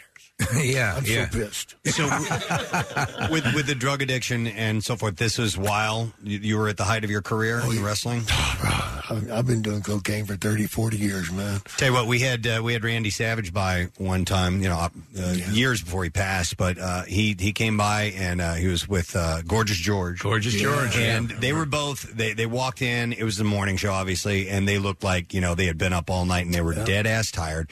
They said, we need to go use the bathroom real quick. They went to the bathroom, came back, and boom, they were ready to go. I was like, wow. Yeah, when you piss, it helps. Right? That's the secret. Just taking a piss makes you all excited. Or maybe she peed in front of him and he got excited. I don't know.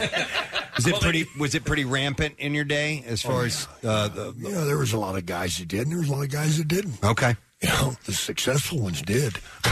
What, Dallas, about him, did he reach out to you? Did you reach out to him? He reached out to me. No kidding. So he saw that you were having trouble. Yeah, I helped him early in his career. I helped him get going. He looked up to you. Yeah, he was 35 when he started. That which just says no. The only reason I did it is because Ric Flair said he couldn't be done. Yeah. I said, well, screw you, Rick. I'll show you. Right. And I kind of did it for a rib. Because he threw some heavy stuff at you early in his career because he just didn't know. But to help him, and then he turned around later in life, man, and reached out to me, and then we got a text from Sean Waltman that Scott was in a real bad spot. He was talking about getting a gun. And, we called Scott, and I mean, at that time, I wasn't even answering my phone. Sometimes I'd look at it to see who I'm not going to talk to. Mm-hmm. And how close were you to eventually at that point cashing it in? I struggled with the suicide because I'm a Christian and I feel like that's a sin, you know. But I didn't care if I died. Like sometimes I go to bed and I really didn't care if I woke up. Yeah. Right. And I was just to the point where I drunk myself into heart failure. I was laid up in the hospital. I had an IV in both arms, oxygen gimmick up my nose. No contact, no phone calls, no visitors. The only people I had any interaction with was the medical staff and this kid who served the food trays. And meanwhile, Jake and Dally have been reaching out to me, and I'm just not ready. Yeah. And the kid comes in, and I like interacting with fans, but I'm not in the mood. And he's going, it's not the place. But he's so excited, and he whips out his phone, and he shows me a before and after picture of Jake. Yeah. And I'm happy to report that Jake and I have never partied together. Yeah. Never in the past, and certainly we ain't going to start now. Right, yeah. And the kid showed me the before and after picture of Jake, and I'm a huge fan of Jake. And anybody in our business who isn't a fan of Jake isn't ever going to be very successful, just bottom line. And the kid showed me the pictures, and I knew Jake had been in dark places, and I knew that I was in a dark place, and I thought, wow, that maybe there is still hope. And Isn't that wild?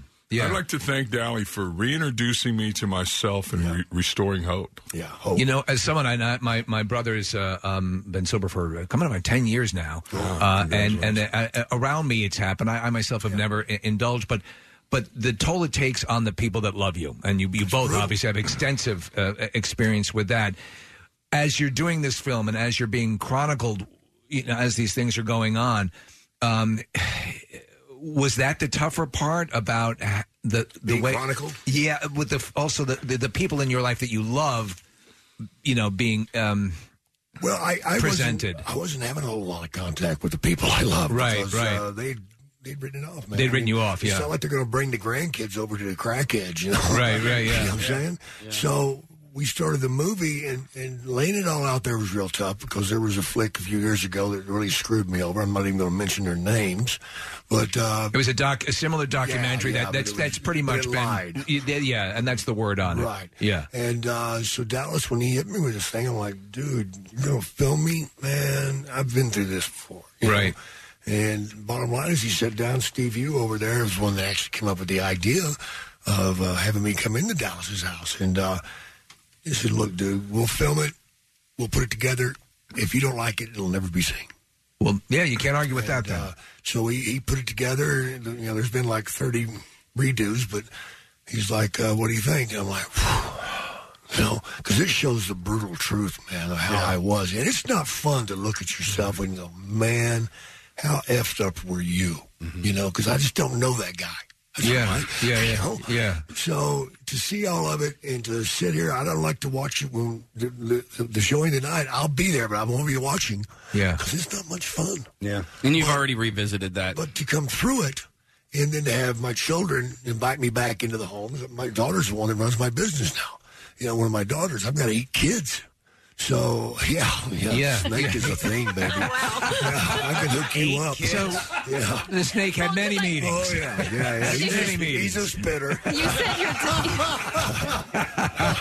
You said your daughter in the trailer. It shows one of your daughters, so I looked over and I thought, that's not her. Yeah, I've got 8 children, and now I'm back into it, man. I'm the coolest grandpa of all, and my grandchildren love me, and I've got a life, man, a life that I never experienced, and it's such a joy, man.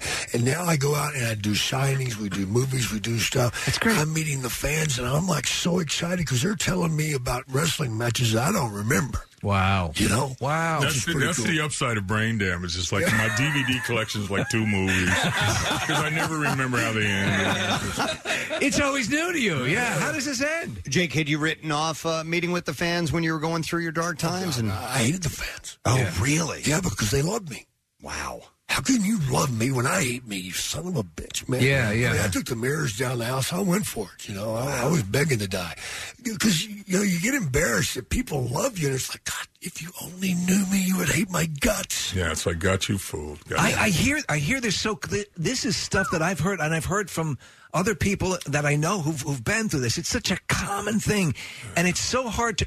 From this perspective, it must be so weird for you to remember how you were, to not even entertain that notion. For example, everyone I know when they get sober, they consider that their birthday when they really start living.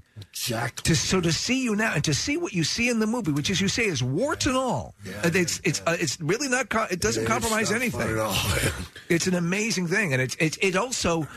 Do you ever stop to think about the residual good that this project will do to people who can see? I am so pumped that. Besides the fact that a drunk can look at this and say, wow, there's hope for me too if Scott and Jake can make it. I want it to motivate people like Dallas. Yeah. People that will reach out and help somebody. Because we've all know somebody, maybe not family, but whatever, that is in a bad spot. And we've written them off. We avoid them. We don't talk to them because we know they want to borrow money. We can't bring them into the house. They're going to F up something. They're going to puke in something or whatever. Right. So you've written it all off. We need to think about that, man, because without Dallas opening up the house for him and I, we're dead. Well, to follow up on Steve's point of finding positives in all of this, last year, Jake, you were inducted into the WWE Hall of Fame.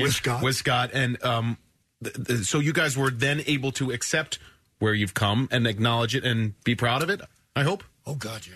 And so what was that like? I mean, I can't even imagine how emotional it must have been. Well, to me, if this was a scripted movie, there'd have been a meeting that went, no, not both of them. That's too much. That's too much. Just one of them. And, we both went in and like Jake was talking about the Vegas odds. I mean, I'm still amazed at it. Yeah. I'm still amazed. I've been welcomed back into the WWE fold. I got a Legends contract sitting on my counter at home. I just got to get it notarized. And to be accepted back in is a good feeling. Has Dallas helped out other people as well, or is it just He's you guys? helping millions of people, man. Are you serious? Yeah. With his yoga thing, man, DDP yoga, it is incredible, man. It helped you. It helped you guys tremendously. I'm serious, man. I couldn't get out of a chair by myself. You were. I lost 80 pounds. How many? You were 300 plus. 310. And virtually immobile. Could not get out of a chair. Couldn't get down on the floor unless I just turned my back and flipped myself on the floor. That's the only way I could get down there. Oh, my God. I was 310 in a wheelchair when I arrived in Atlanta a little over 2 years ago. A year after arriving, I glided across the stage, stepped in the WWE Hall of Fame. A year after that, last Mania, I was involved in one of the main event finishes. That's so, wild. Amazing. Dumbass took a backdrop. Scripted a movie, I got Scott. You look good, man. You look great. You really both look great, brother. Thanks for noticing. I'll be in town for a couple days. Me too. So any single ladies out there, and he's questionable. So we did Scott, that. It's kind of obvious.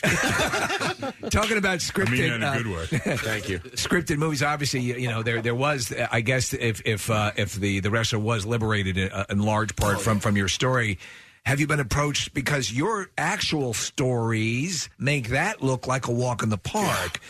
Have you been approached by Hollywood for the rights? Not that I know of. Not yet, yeah. I have Vivid Pictures contacted me. He's the spinner. Negotiations. Honestly, if you're Hollywood, whose story do you want? There are so many stories out there, and they're all fascinating. They've been telling your story, especially the DDP yoga, a lot. Were there two different stories on Real Sports on HBO on that whole thing? Because I want to say I saw one. It was just one. Okay, one good one. They did one. Real Sports did one. E60 did a thing on me separately a couple years ago.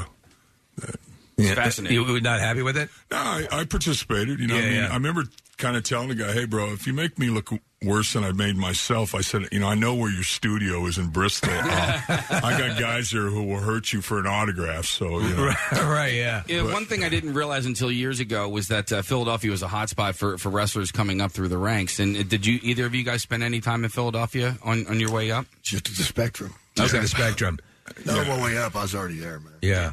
Yeah, by the time I was wrestling in Philly, I was already kind of big time, I never had to struggle on I did 40 years in the ring, so I've been pretty much everywhere. How do you think you would have fared, let's shift the chronology, and if you were coming up through the ranks these days with the way the industry is, how do you think, if you're to take a hypothetical? When I go to these signings and I'm sitting there signing pictures of me from 20 years ago, yeah, and you do that for a couple hours, and then I have to go look in the mirror and I go, who's that old dude and what did he do to my body? But I often wonder, if I was doing that razor gimmick in today's wrestling world, how it would have been received. It was a little different era. I mean, I don't know if they give you the time for the character anymore. They wouldn't let you to cultivate it? Yeah. Well, and now, I came up in an era when you went to the ring with a microphone, they gave you some bullet points and you spit them out. And you promoted the event. Now, these guys have scripts and they have writers. And, these guys are like college dudes. And, they're not really, I don't even think they're even wrestling fans. They're writers. And they give you your verbiage and stuff. And it's a whole different thing now. I'm not saying it's better or worse. It's just different. As with the wrestler and with, as Casey's saying, there's a whole bunch of stories that involve, this of a similar nature. And talking about the union or lack thereof, a union. Do you think wrestling in by its very nature, around the time you guys were in it, do you think it just cultivated a lot of stories like this because of? No. That was choices, man. Just bad choices. I agree. These are all grown men making their decisions. Nobody ever held a gun to my head and said, "Drink that beer." Cocaine is because I like that. Yeah. A lot of stuff. Yeah. By the way, it is a morning show. Well, good morning. Have one. When I was watching you guys wrestle, I totally thought it was real. I was, So did we. Yeah. Okay. But I wanted to ask about that, whether, obviously you have your storylines and you got to be a bad guy. And like Roddy Piper, he was a bad guy, then he was a good guy, then he was a bad guy. I forget where I was going with this question, but how much of that was... What do you like to eat? What do you like to eat? How much of that was... Well, in the beginning of the film, they show, you laid the DDT down on Ricky Steamboat, and there was... You really hurt him, right? Yeah, I nearly killed him, Yeah, I mean, so... I did that to my friend. Not my fault. I DDT'd Mike Leptowski in my front yard. Yeah. Didn't know that there was a safe way to do it, and I don't know if there's there is. Really not. No. Not on hard surface, man. You can't do that. Hey, I have to ask you over the years, snake injuries, bit me many times. It had to be. Yeah, a couple of strippers too. I heard stories, Jake. I don't know if they're true. I heard that the British Bulldogs used to go around and kick the bag. Yeah, that kick the bag. They throw just to get the snake really riled up, so that when Jake puts it on really? Oh my God! Yeah, so I fixed them up. I give their bulldog 8 hot dogs with chili. And I walk by their hotel room at night and banging on the door. And the dog, spraying the room. Who were your favorite wrestlers? Because back in that day, mine was Scott Hall. Scott Hall, yeah. You have great taste in wrestling. Absolutely. I couldn't believe somebody like Leaping Lanny Poffo had a career, but he was exactly. Great. Yeah. Well, it's Randy's brother. Macho Man's brother. Yeah, it's Randy's brother. I mean, when Randy went to WCW, Lanny was on a $250,000 a year contract just sitting at home. Oh my gosh! And buddy system, and Beefcake had the same deal because he was buddies with Hulk. Just sitting at home getting paid. Wow. Yeah. Do you guys have anything to say for the fans that they're sitting at home? Yeah. Do you guys have anything to say or know anything about the Jimmy Snuka allegations? I love Jimmy. I love Jimmy too, and that wasn't over 30 years ago. That was right when I was just coming into business. People would talk about that. I don't know anything. I've met him a few times, and he could not have been a nicer guy. I have been in airports with Jimmy, and you go, Jimmy, the flight's delayed 3 hours, and he goes, lovely, bro. And you go, Jimmy, we all got bonuses. You go, lovely, bro. Everything is lovely. Even keel. Yellow. Yeah. Even keel. Yeah, I just came to New York when that had just happened. But, let God sort it out. That's a long time ago. Man. Right. Your dad was a wrestler as well. Yeah. Yeah, he was a lot bigger than me, though. No kidding. It's hard to imagine. 7 foot and 425, yeah. Jesus. Man, that's massive. Well, listen, here's a text that is pretty solid. It says, hey, guys, I didn't grow up with wrestling, but I wish I did. These guys are great, and I want to know more about them. All the best. So here's what you got to do. You can go see the movie. It's called The Resurrection of Jake the Snake Roberts. And it's, like Jake said, it's a hard look. Yeah, don't bring no kids. Yeah. It's a hard look at some harsh realities, but these guys are doing great. And that's the positive, the takeaway. Not to steal a wrestling line, but that's the bottom line. Yeah. that they're doing great. So. You guys are doing a Q&A? You could have said it well. Yeah. So that's the bottom line. There you go, bro. Right, whatever. Wonderful to have you guys here. We appreciate it. Thanks for having us. Continued success. You got it. All right, let's hear it for Jake the Snake Roberts and Scott Hall, guys. We're going to take ourselves a quick break. We will return in just a moment. We hope that you'll stay with us. Stream WMMR anywhere you have an internet connection. Listen on our mobile app or go to WMMR.com. It's kind of self-explanatory after that. WMMR. We're not just in your car anymore. Ask Alexa to open MMR, and we'll come streaming right into your house. And we promise, we're not listening to you doing stuff that often. Now back with more of the Preston and Steve Show podcast. WMMR presents Preston and Steve's Bizarre File. And this morning it's brought to you by Valley Forge Casino Resort. They have positions open. Select jobs will receive a $1,500 sign-on bonus. Apply today at vfcasino.com/careers. Gambling problem? Call 1-800-GAMBLER. All right, we're going to begin with a local story. A septuagenarian with a taste for liquor and women has lost his house privileges at a Montgomery County assisted living home, according to a county official. The unidentified man, 70 years old, came to the county's attention when the home management notified officials that they would no longer have to cover the cost of his housing. The man had been among a group of seniors grandfathered into the county's coverage when it was forced to close the assisted living section at Sacred Heart Hospital in Norristown in 2008. Now, the man, who is more mobile than his colleagues, had been kicked out. Apparently, he had a habit of sneaking out on liquor runs, and then he would operate a black market liquor store out of his room, using the proceeds to buy various contraband. And apparently women as well. An administrator at the home, treating like a prison, foiled the man's prostitute plans. He had prostitutes. They discovered one of the prostitutes hiding under his bed when they did a search. So he has been kicked out. He's not been kicked out. They said they were told they no longer had to pay for his care. So this is the time of my life when I'm supposed to enjoy hookers. So he is not going to be able to get assisted living for free any longer because of the booze, racket, and the hookers. No. I like hookers. The Lord son of the Earl of Yarborough was pulled over by police in Grimsby, nearly 3 times the legal drunk driving limit, with his face smeared in boot polish. A court has heard how a police officer caught Lord George Worsley swerving from side to side with no lights on along the A180 towards Rigby Square. What, was he leaving a minstrel show? After being pursued by the on-duty officer, Worsley came to a halt when he collided with a lamppost. Oh, how did that get in front of me? The defendant, whose face appeared to be covered in boot polish, told the officer... It's boot polish. He said, I do feel I have been rather foolish. Just a tad. Appearing at... with the boot polish. Appearing at Grimsby's Magistrates Court, Worsley pleaded guilty to drunk driving as well as driving without insurance and a license. Most egregious offenses. Dad, now take this time to dazzle the boot polish. What? George John Sackville Worsley. Yes, George John Sackville Worsley. Is the son of well-known figure Lord Charles Pelham. Yes. The Earl of Yarborough. What? Yes, of course, what? We should all be so lucky. We're asking you questions. He is the. Let me say it again. He's the son of well-known figure Lord Charles Pelham, the Earl of Vietnam. It's so two completely different stories. The Earl of Yarborough. The official family residence is the 28,000-acre Blocklesby estate.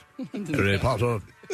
Prosecutor told the court how a police officer noticed that the boots are on it.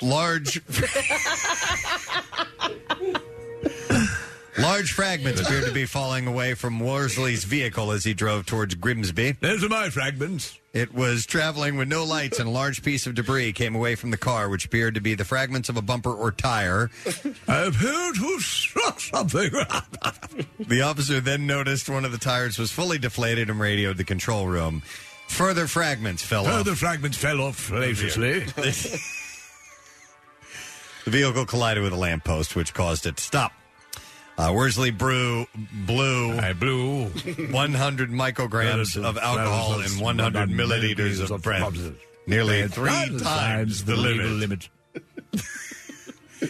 His lawyer said,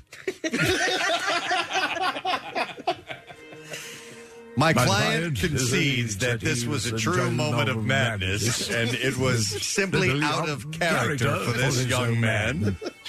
Today. He is contrite, remorseful, and exceptionally embarrassed about what had happened. Of course. He demonstrated all behavior of a good... I could have stopped a while back, but I'm going to keep going. I'm having fun. He demonstrated all the behavior of a good and upstanding citizen. And immediately admitted that he had been drinking. A tad. I ask you to impose a heavy fine rather than a community order. Execute him. Because he sees the punishment as the conviction. To the Tower of London, forthwith. The judge dismissed the request by issuing a 12-month community order, and he was also disqualified from driving 28 months in order to pay £85. You must not drive for the next 28 months.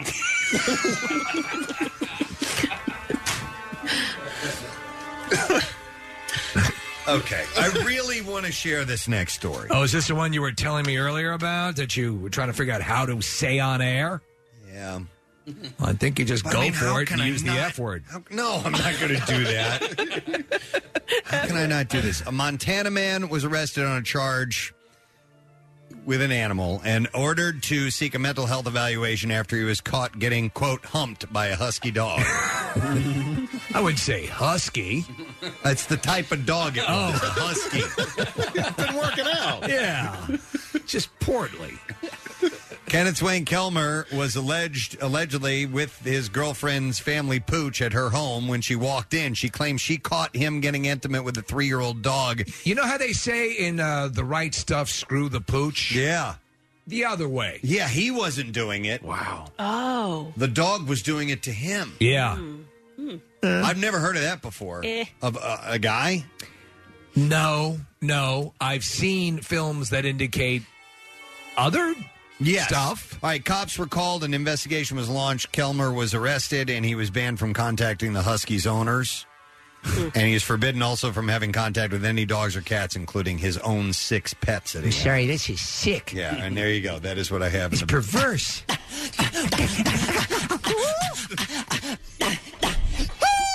All right. Get that dog out of here. It's watching me critically. And there you go. That's what I have in the bizarre. I love it when Michael gets very demanding. Get out of here! It's like when the dad comes in. Yeah. That part.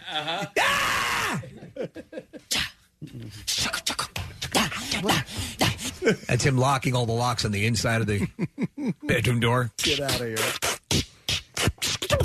Oh, all right. What was this case? That was the part. Oh, hold on. How was he doing anything? He's by someone else he wanted in here. All right, we're going to break. We'll come back in a second. Stay with us. Preston and Steve's Camp Out for Hunger is coming soon, Monday, November 1st at Xfinity Live inside the Wells Fargo Center complex. This difficult year has made it even harder for area families struggling with food insecurity. With the Camp Out Business Challenge, Subaru of America is encouraging area companies to get involved and make a difference.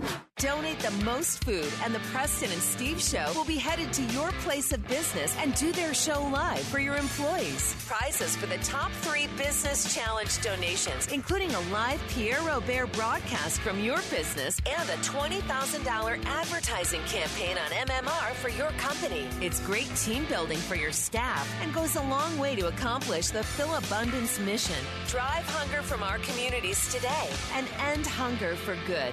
Go to WMMR.com for complete details on the Subaru Business Challenge with 93.3 WMMR, putting Philly first. The trash business is a gold mine. 93.3 WMMR with Preston and Steve's Hollywood Trash.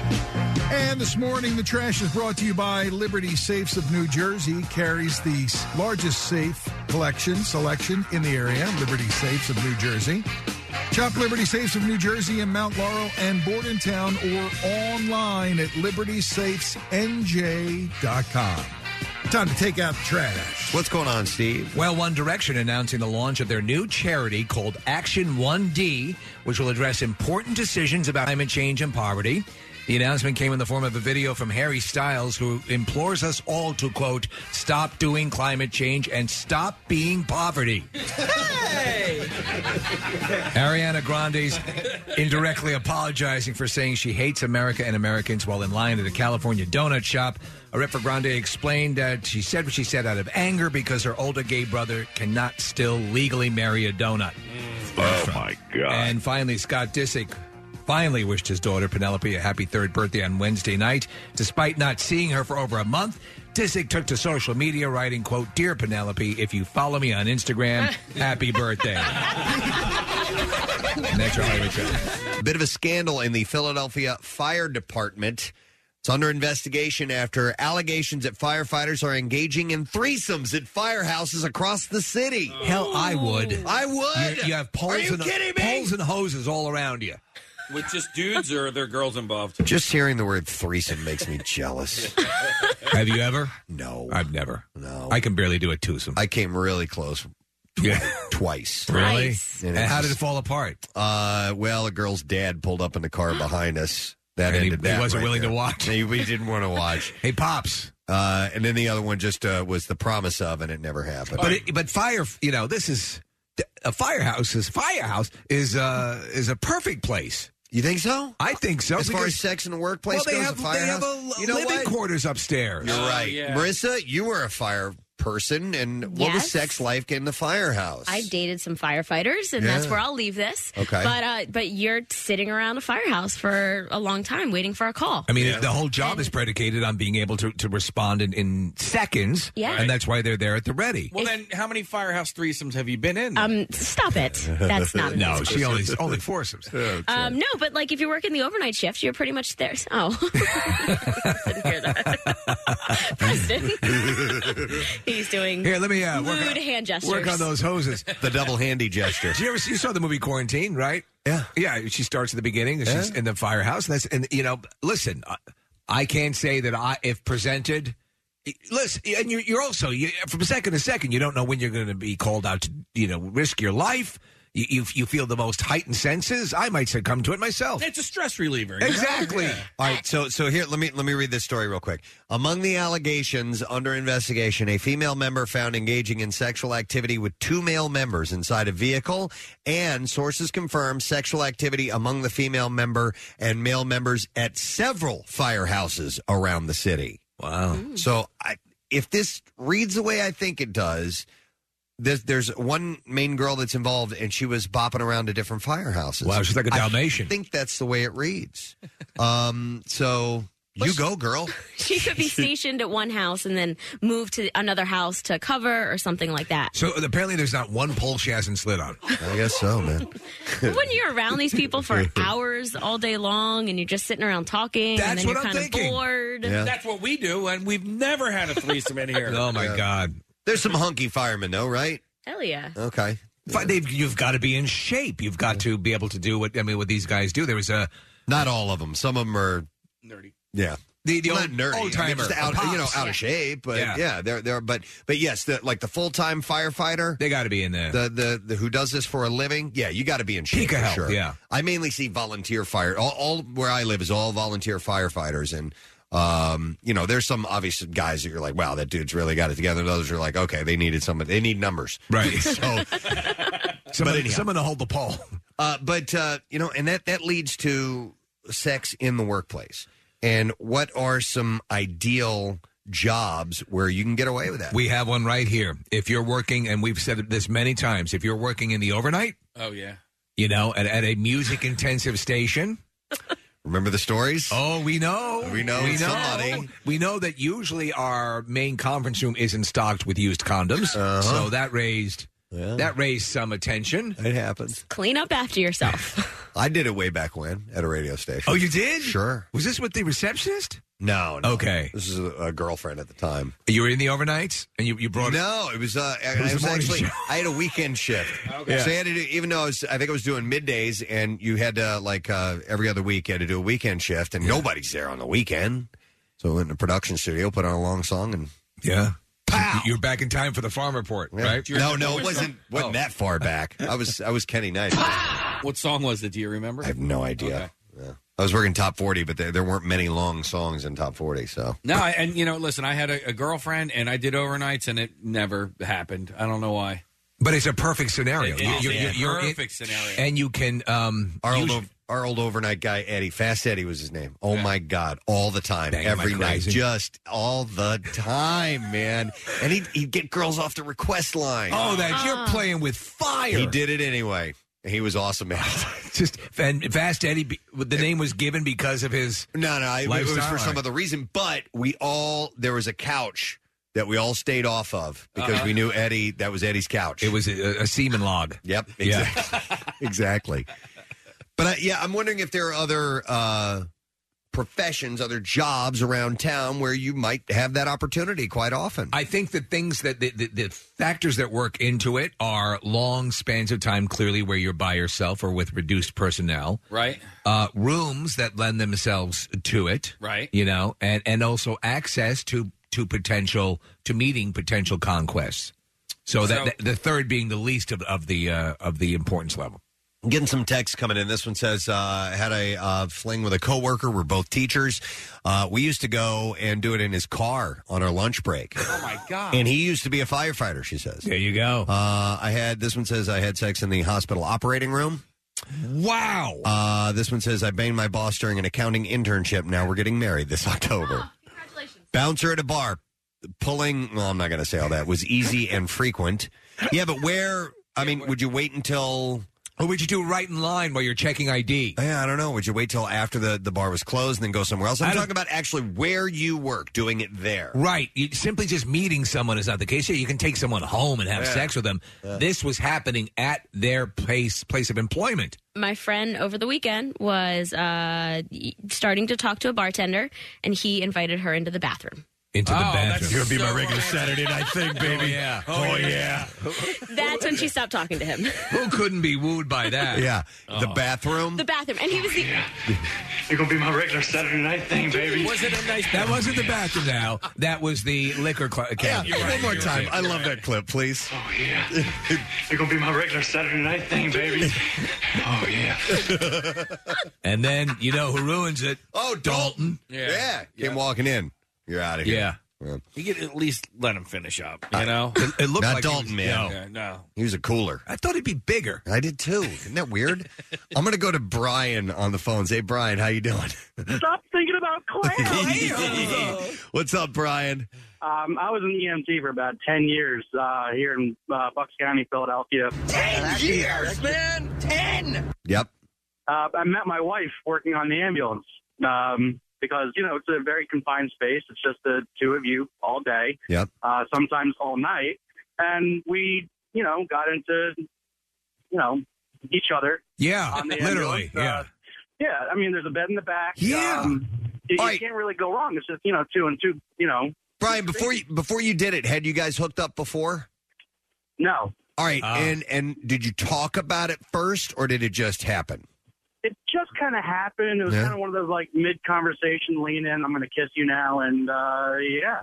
With the That's bed, awesome. you have the bed in the back of a moving hotel room. Basically, you can take hits of oxygen if you want to. Yeah. You can strap yourself down to right. it. You can tie off your junk with one of those rubber hoses. Yeah, it's all kinds of things you can do. Really, in there. it's basically a sex wagon that happens to have medical equipment. Brian, are there extra sheets in there, or? Oh, yes, definitely. Okay, we keep good. it very well stocked, clean everything afterwards, wipe everything down with the, Dude, good the for Ace you. wipes and everything. So, Brian, let me ask you, how was it? Was it just awesome? Oh, every time. Yeah, there you go. Oh, every time. How I'm many married times? her. Come on. No. How many times in the ambulance? We kind of lost track after a while. right? So let me ask you, when you both would hit your pinnacle, would you hit the siren? No, I was a little far away for that. Oh, okay. Yeah, and that would draw unneeded attention to Well, it. maybe they clear out. Yeah, because I'm that's sure true. he was probably driving while he Brian, did you guys ever get a call in the middle of the act? Yes. Okay. Wow. The quickest I've ever put my pants back on. But before you jump to conclusions, they lost the patient. All right, thanks, Brian. That's a good story. I like Oh, I that. love that. I'm going to go to James. Hi, James. You're on the air. Good morning. Hey, what's up, guys? Gadzooks. Gadzooks, my man. What's your story about sex at the workplace? Oh, man, it's a middle of the night story. I was a manager at a pizza place, so I had the keys. And we went drinking at a local bar all the time after work, a couple blocks away from the pizza place. And we decided to go back at like 3 in the morning one night and, make something to eat. Yep. And I put the pizzas in the oven. Me and my girlfriend went to the dough room, and my buddy and his The girlfriend dough room. I love the that. dough room where we made the dough. Yeah. And my buddy and his girlfriend went in the bathroom. I ended up burning the pizza, and toilet paper dispenser got broken off the wall. I had to explain that to the owner. Yeah. And it wasn't really like I had to give that crazy explanation. But Sure. I'm so proud of myself for doing it in the dough room. That was awesome. But hang on, James. You and your girlfriend and your buddy and his girlfriend? Yeah, they didn't want to make dough with us, so we had to do it by ourselves. Oh, you did it by yourself? Yeah, and they made dough in the bathroom, I guess. Right, you were in the dough room, they were in the bathroom, and there was some damage. That sounds But fun. that's getting a slice. Yeah. Yeah, absolutely. So you burned a pizza. Did you guys make another one after that? No. All right, had enough. All right. Wait, you were Thanks, too wiped James. to eat at that point. Man. We used to have Dunkin' Donuts. When it was my second job, it was actually perfect. I never had the opportunity to do it because the manager was notorious for showing up at all. I mean, and I could risk it, but every time you didn't want the dude to be there, he was there. Well, like this guy at the pizza place, I'm sure there's people at restaurants that have done it back in the kitchen many times. I wonder if anybody in the, got back in the walk-in and did, because it's cold, man. The walk-in is the refrigerator, yeah? Yeah. Which one, Casey? Top right. Top right. Worked in a bakery. Did it in the cooler. Here's another one. Summer job during college. Worked at a golf course. Watering greens overnight. Had to move sprinklers every 45 minutes. Girlfriend came over and night putted on the 13th tee. Yeah, you have access to an entire golf course in the summer. You lay some blankets out. Here's one that says, I work at a law firm in Center City. We have no locks on our office doors because they don't want us having sex in the offices. Wow. Here's a guy that worked in a movie theater. Used to do it there. That'd be a good one. Up in the projection booth. Yeah, totally. Let me go to Scott. Hey, Scott, you're on the air. Hey, how you doing? You guys rock. Thank you, Scott. What's your story, bro? I used to be a mechanic at a car dealership, and my wife now was selling cars. Yeah. And we used to take cars on test drives, new cars, used cars, customers' cars. Let me ask you, Scott, does she prefer a stick or an automatic? Didn't matter. Didn't matter. Yeah. Very nice. So, Scott, this is the second story of sex at the workplace, ended up in marriage. See? How long was were the joyrides going on? Probably about a year, I guess, before we wound up moving on. Yeah, did you ever get caught? No, it was very close a few times because we worked in a kind of a city type of environment, so we had to pull into a McDonald's parking lot in the back, and some of these cars are pretty small. So, Scott, did she put the move on you first? Yeah, kind of. I think she just got a car and said, hey, I need you to listen to this noise for me.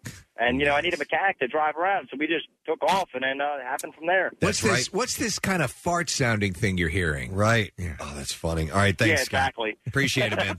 Let me go next to Kennedy. Hi, Kennedy. You're on the air. Good morning. Hi, how you doing? You guys rock. Thanks, man. What's up, buddy? Well, here's my story. Not much. I used to work at a hospital in Virginia. I managed the transport department, and we also managed the morgue. And I walked into work at around 5 in the morning or 4:30 in the morning and found two radiology techs having some fun on the autopsy table. Oh, dude, that's right out of night shift. Night shift, yeah. Night shift, they turn a morgue basically into a brothel, or the city morgue. Yeah. Oh my God. Yeah. So listen, Kennedy, when you walked in and saw this going on, did you make it be known that you were there? Or did you just sneak out and let them go about their business? It was me and the nursing supervisor and one of the senior executives of the hospital. So it wasn't just dude, that's a walk freaky. in, walk out. Wow. That's freaky, but awesome. All right. Thanks, Kennedy. Appreciate it. Yep. Man. All right. I have an anonymous caller on line 6 here. Hi, you are on the air. Good morning. Gadzooks. Gadzooks, bud. What's up? All right. I work at a bar. I'm not going to say what town or anything, but there's plenty of times during the shifts where like bartenders or bouncers will take chicks into the basement and do their thing, right? Not like during work. And then there's plenty of nights where after like the bar technically closes, we hang out, and then we have a couple girls hang out with us, and we have girls like stripping on top of the bar, body shots, more things going on in the basement. It's just crazy every single. And this is Like Target you work at? What's up? No. Yeah, it's a Target. Dude, that's Nirvana. How long have you been working there? About 8 months. My first night there, I was like, it was a lot of like culture shock because like I went there and like there's like blow on the bar. Whoa. There's weed sitting around. I'm like, and I was like a nerd in high school. I'm like, I don't know what's going here. How old are you? 25. 25. Oh my God, dude. Well, stay away from those drugs. And what is your, if you don't mind saying, what's your job there? I'm a bouncer. You're a bouncer. So are you? I'm a pretty big guy. Are you partaking upon the ladies? I've partaken in some things. Yeah. But I mean the ladies. I refuse to go to the basement because there's probably some herpes or something. Airborne herpes. So I'd rather not partake in that, but understood. I've enjoyed the stripping and some of the weed, but that's okay. All right. Yeah, you know Fair the place enough. is filthy when even the rats have syphilis. All right, thanks, Exactly. man. Yeah. Appreciate it, buddy. All right, let me go to. We were talking about. We're referencing this story of the Philadelphia Fire Department. There's kind of a sex scandal that's going on about sex in the firehouses, threesomes, and all kinds of stuff. Let me go to Dan. Hi, Dan. You're on the air. Hey, what's up, guys? Hey, bud. How you doing, man? Good. Now I have pretty much every contractor's dream story. It happened to me like only one time throughout my career, doing it about 12 years. And I'm a service tech electrician. I was working at a Quaker Bridge Mall at a Lady Foot Locker early in the morning, and I was a little upset over the job. And I was walking in with my cordless Sawzall, and there was this dark, cute, punky chick sitting outside smoking a cigarette. And I was kind of mumbling to myself because I was mad. And she said, "Whoa, what are you going to do with that thing?" And I said, "You'll find out. Just follow the trail of blood." Well, I guess with her dark persona and everything, it was funny. That was a turn on to her. Yeah. Right, exactly. So, I said, "Well, where are you working at?" And it was, I guess it was the Regal Hair Salon or something right there as soon as you walked in the mall. Yeah. And I got done at the Foot Locker, and I said I'd visit afterwards for a haircut. Yeah. It was early in the morning. She was the only one working. Went back for the shampoo and got a little bit more than I bargained for. Wow, you managed to parlay a shampoo into sex? And Dan, the mall was open? The mall was open, Preston. Oh my! So somebody could have walked in. Somebody could have, but they didn't. Wow. So what did you do? Fashion a condom out of Chick-fil-A? Wait, what was that word you used? You didn't use that. Okay. No, that's wild, man. Dude, good for you, Yeah, man. it turned a bad day into a good day. May I ask, Dan, did you ever revisit that salon? No, actually. Okay, so just a one and done, huh? It was. Dream accomplished, I guess. Yeah, I tell you what, service workers thinks, Dan. The people that go on service calls, that's the fantasy for a young guy. You show up, there's a milfy gal in lingerie. Come on, Can't get my vibrator stopped working. Can you fix it? I'm so horny. Oh, what can we use in lieu of my broken vibrator? I was thinking, Preston, an airport would be a good place too. Oh yeah. Yeah. You have the airport lounges. Yeah. You have. We talked about. Imagine banging on one of those luggage conveyors. That'd be awesome. Yeah. Let me go to Jeff because something happened this morning. Hi, Jeff. You're on the air. Hey, how's it going, guys? Good. What's up, Jeff? Nothing other than big brown Guatemalan nipples. Wow. Do tell. All right. So what happened? Tell us. I started with this company a little while ago. I'm a road tech. I'm a mechanic, and I heard people telling stories in the company about how they get some with their vehicles. Yeah. And when I started with this company, I didn't really believe it at all. Then once I realized the amount of freedom you get with your own company vehicle, it was just amazing. I couldn't believe how many times I was able to actually get it in my company vehicle. All right. When was the last time you did it in your company vehicle? This morning. This morning. Good for you. This morning. Explain. Give us the deets, as they say. Well, it's pretty much just like, hey, I have this giant van. Would you like to get in the back of it? And that's the line you use? Or was this with a girlfriend who you've done this with before? With a girlfriend. Okay. Otherwise, it kind of sounds like you're a serial You're a killer. rapist. Yeah. I use the same sort of finesse that a rapist would use. I got some duct tape. Yeah. My rape van. Right. Just a quick question. Is there anyone around who will miss you? Yeah. That's nice, Jeff. All right. Well, thanks for thinking of us this morning. We appreciate it, man. Thank you, guys. All right. See you later. Wow. We're getting a ton of calls. Which line, Casey? Line 7. Line 7. Because these are all dudes calling. We got All a right. girl this I have a anonymous caller. Hi, you're on the air. Good morning. Good morning. Hi. Okay, so you wanted to tell us. We were talking about sex in the workplace. What do you want to tell us? I started on the ambulance many, many years ago. Uh-huh. And my husband, we were dating back then. Right. And we were allowed to bring the ambulances home with us. Wow. So every night, we brought an ambulance home. Okay. We both lived with our parents.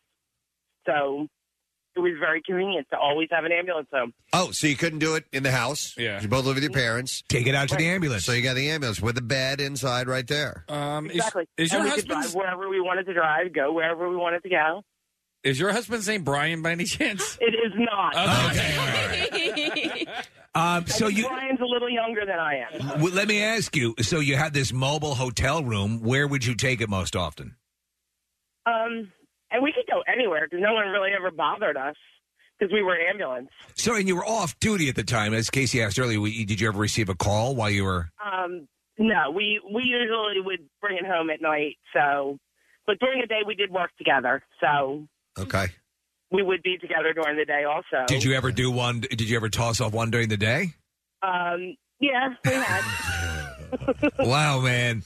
That's pretty awesome. I'll never look at an ambulance the same way. That would be awesome. Yeah, having that at your, and especially when you're a homebody, you're living at home, and you're always looking for a place. Thanks for the call, buddy. You live with your parents. I mean, when you're young and you're trying to facilitate it in a cramped car, right? Well, you get good at it. You do. Here's the deal: a lot of times people will go in the back seat, girl on top, and that's fine and everything. What I recommend is dad on top. No. Front passenger seat, girl on bottom, and you can actually use the floorboards with your feet as propulsion.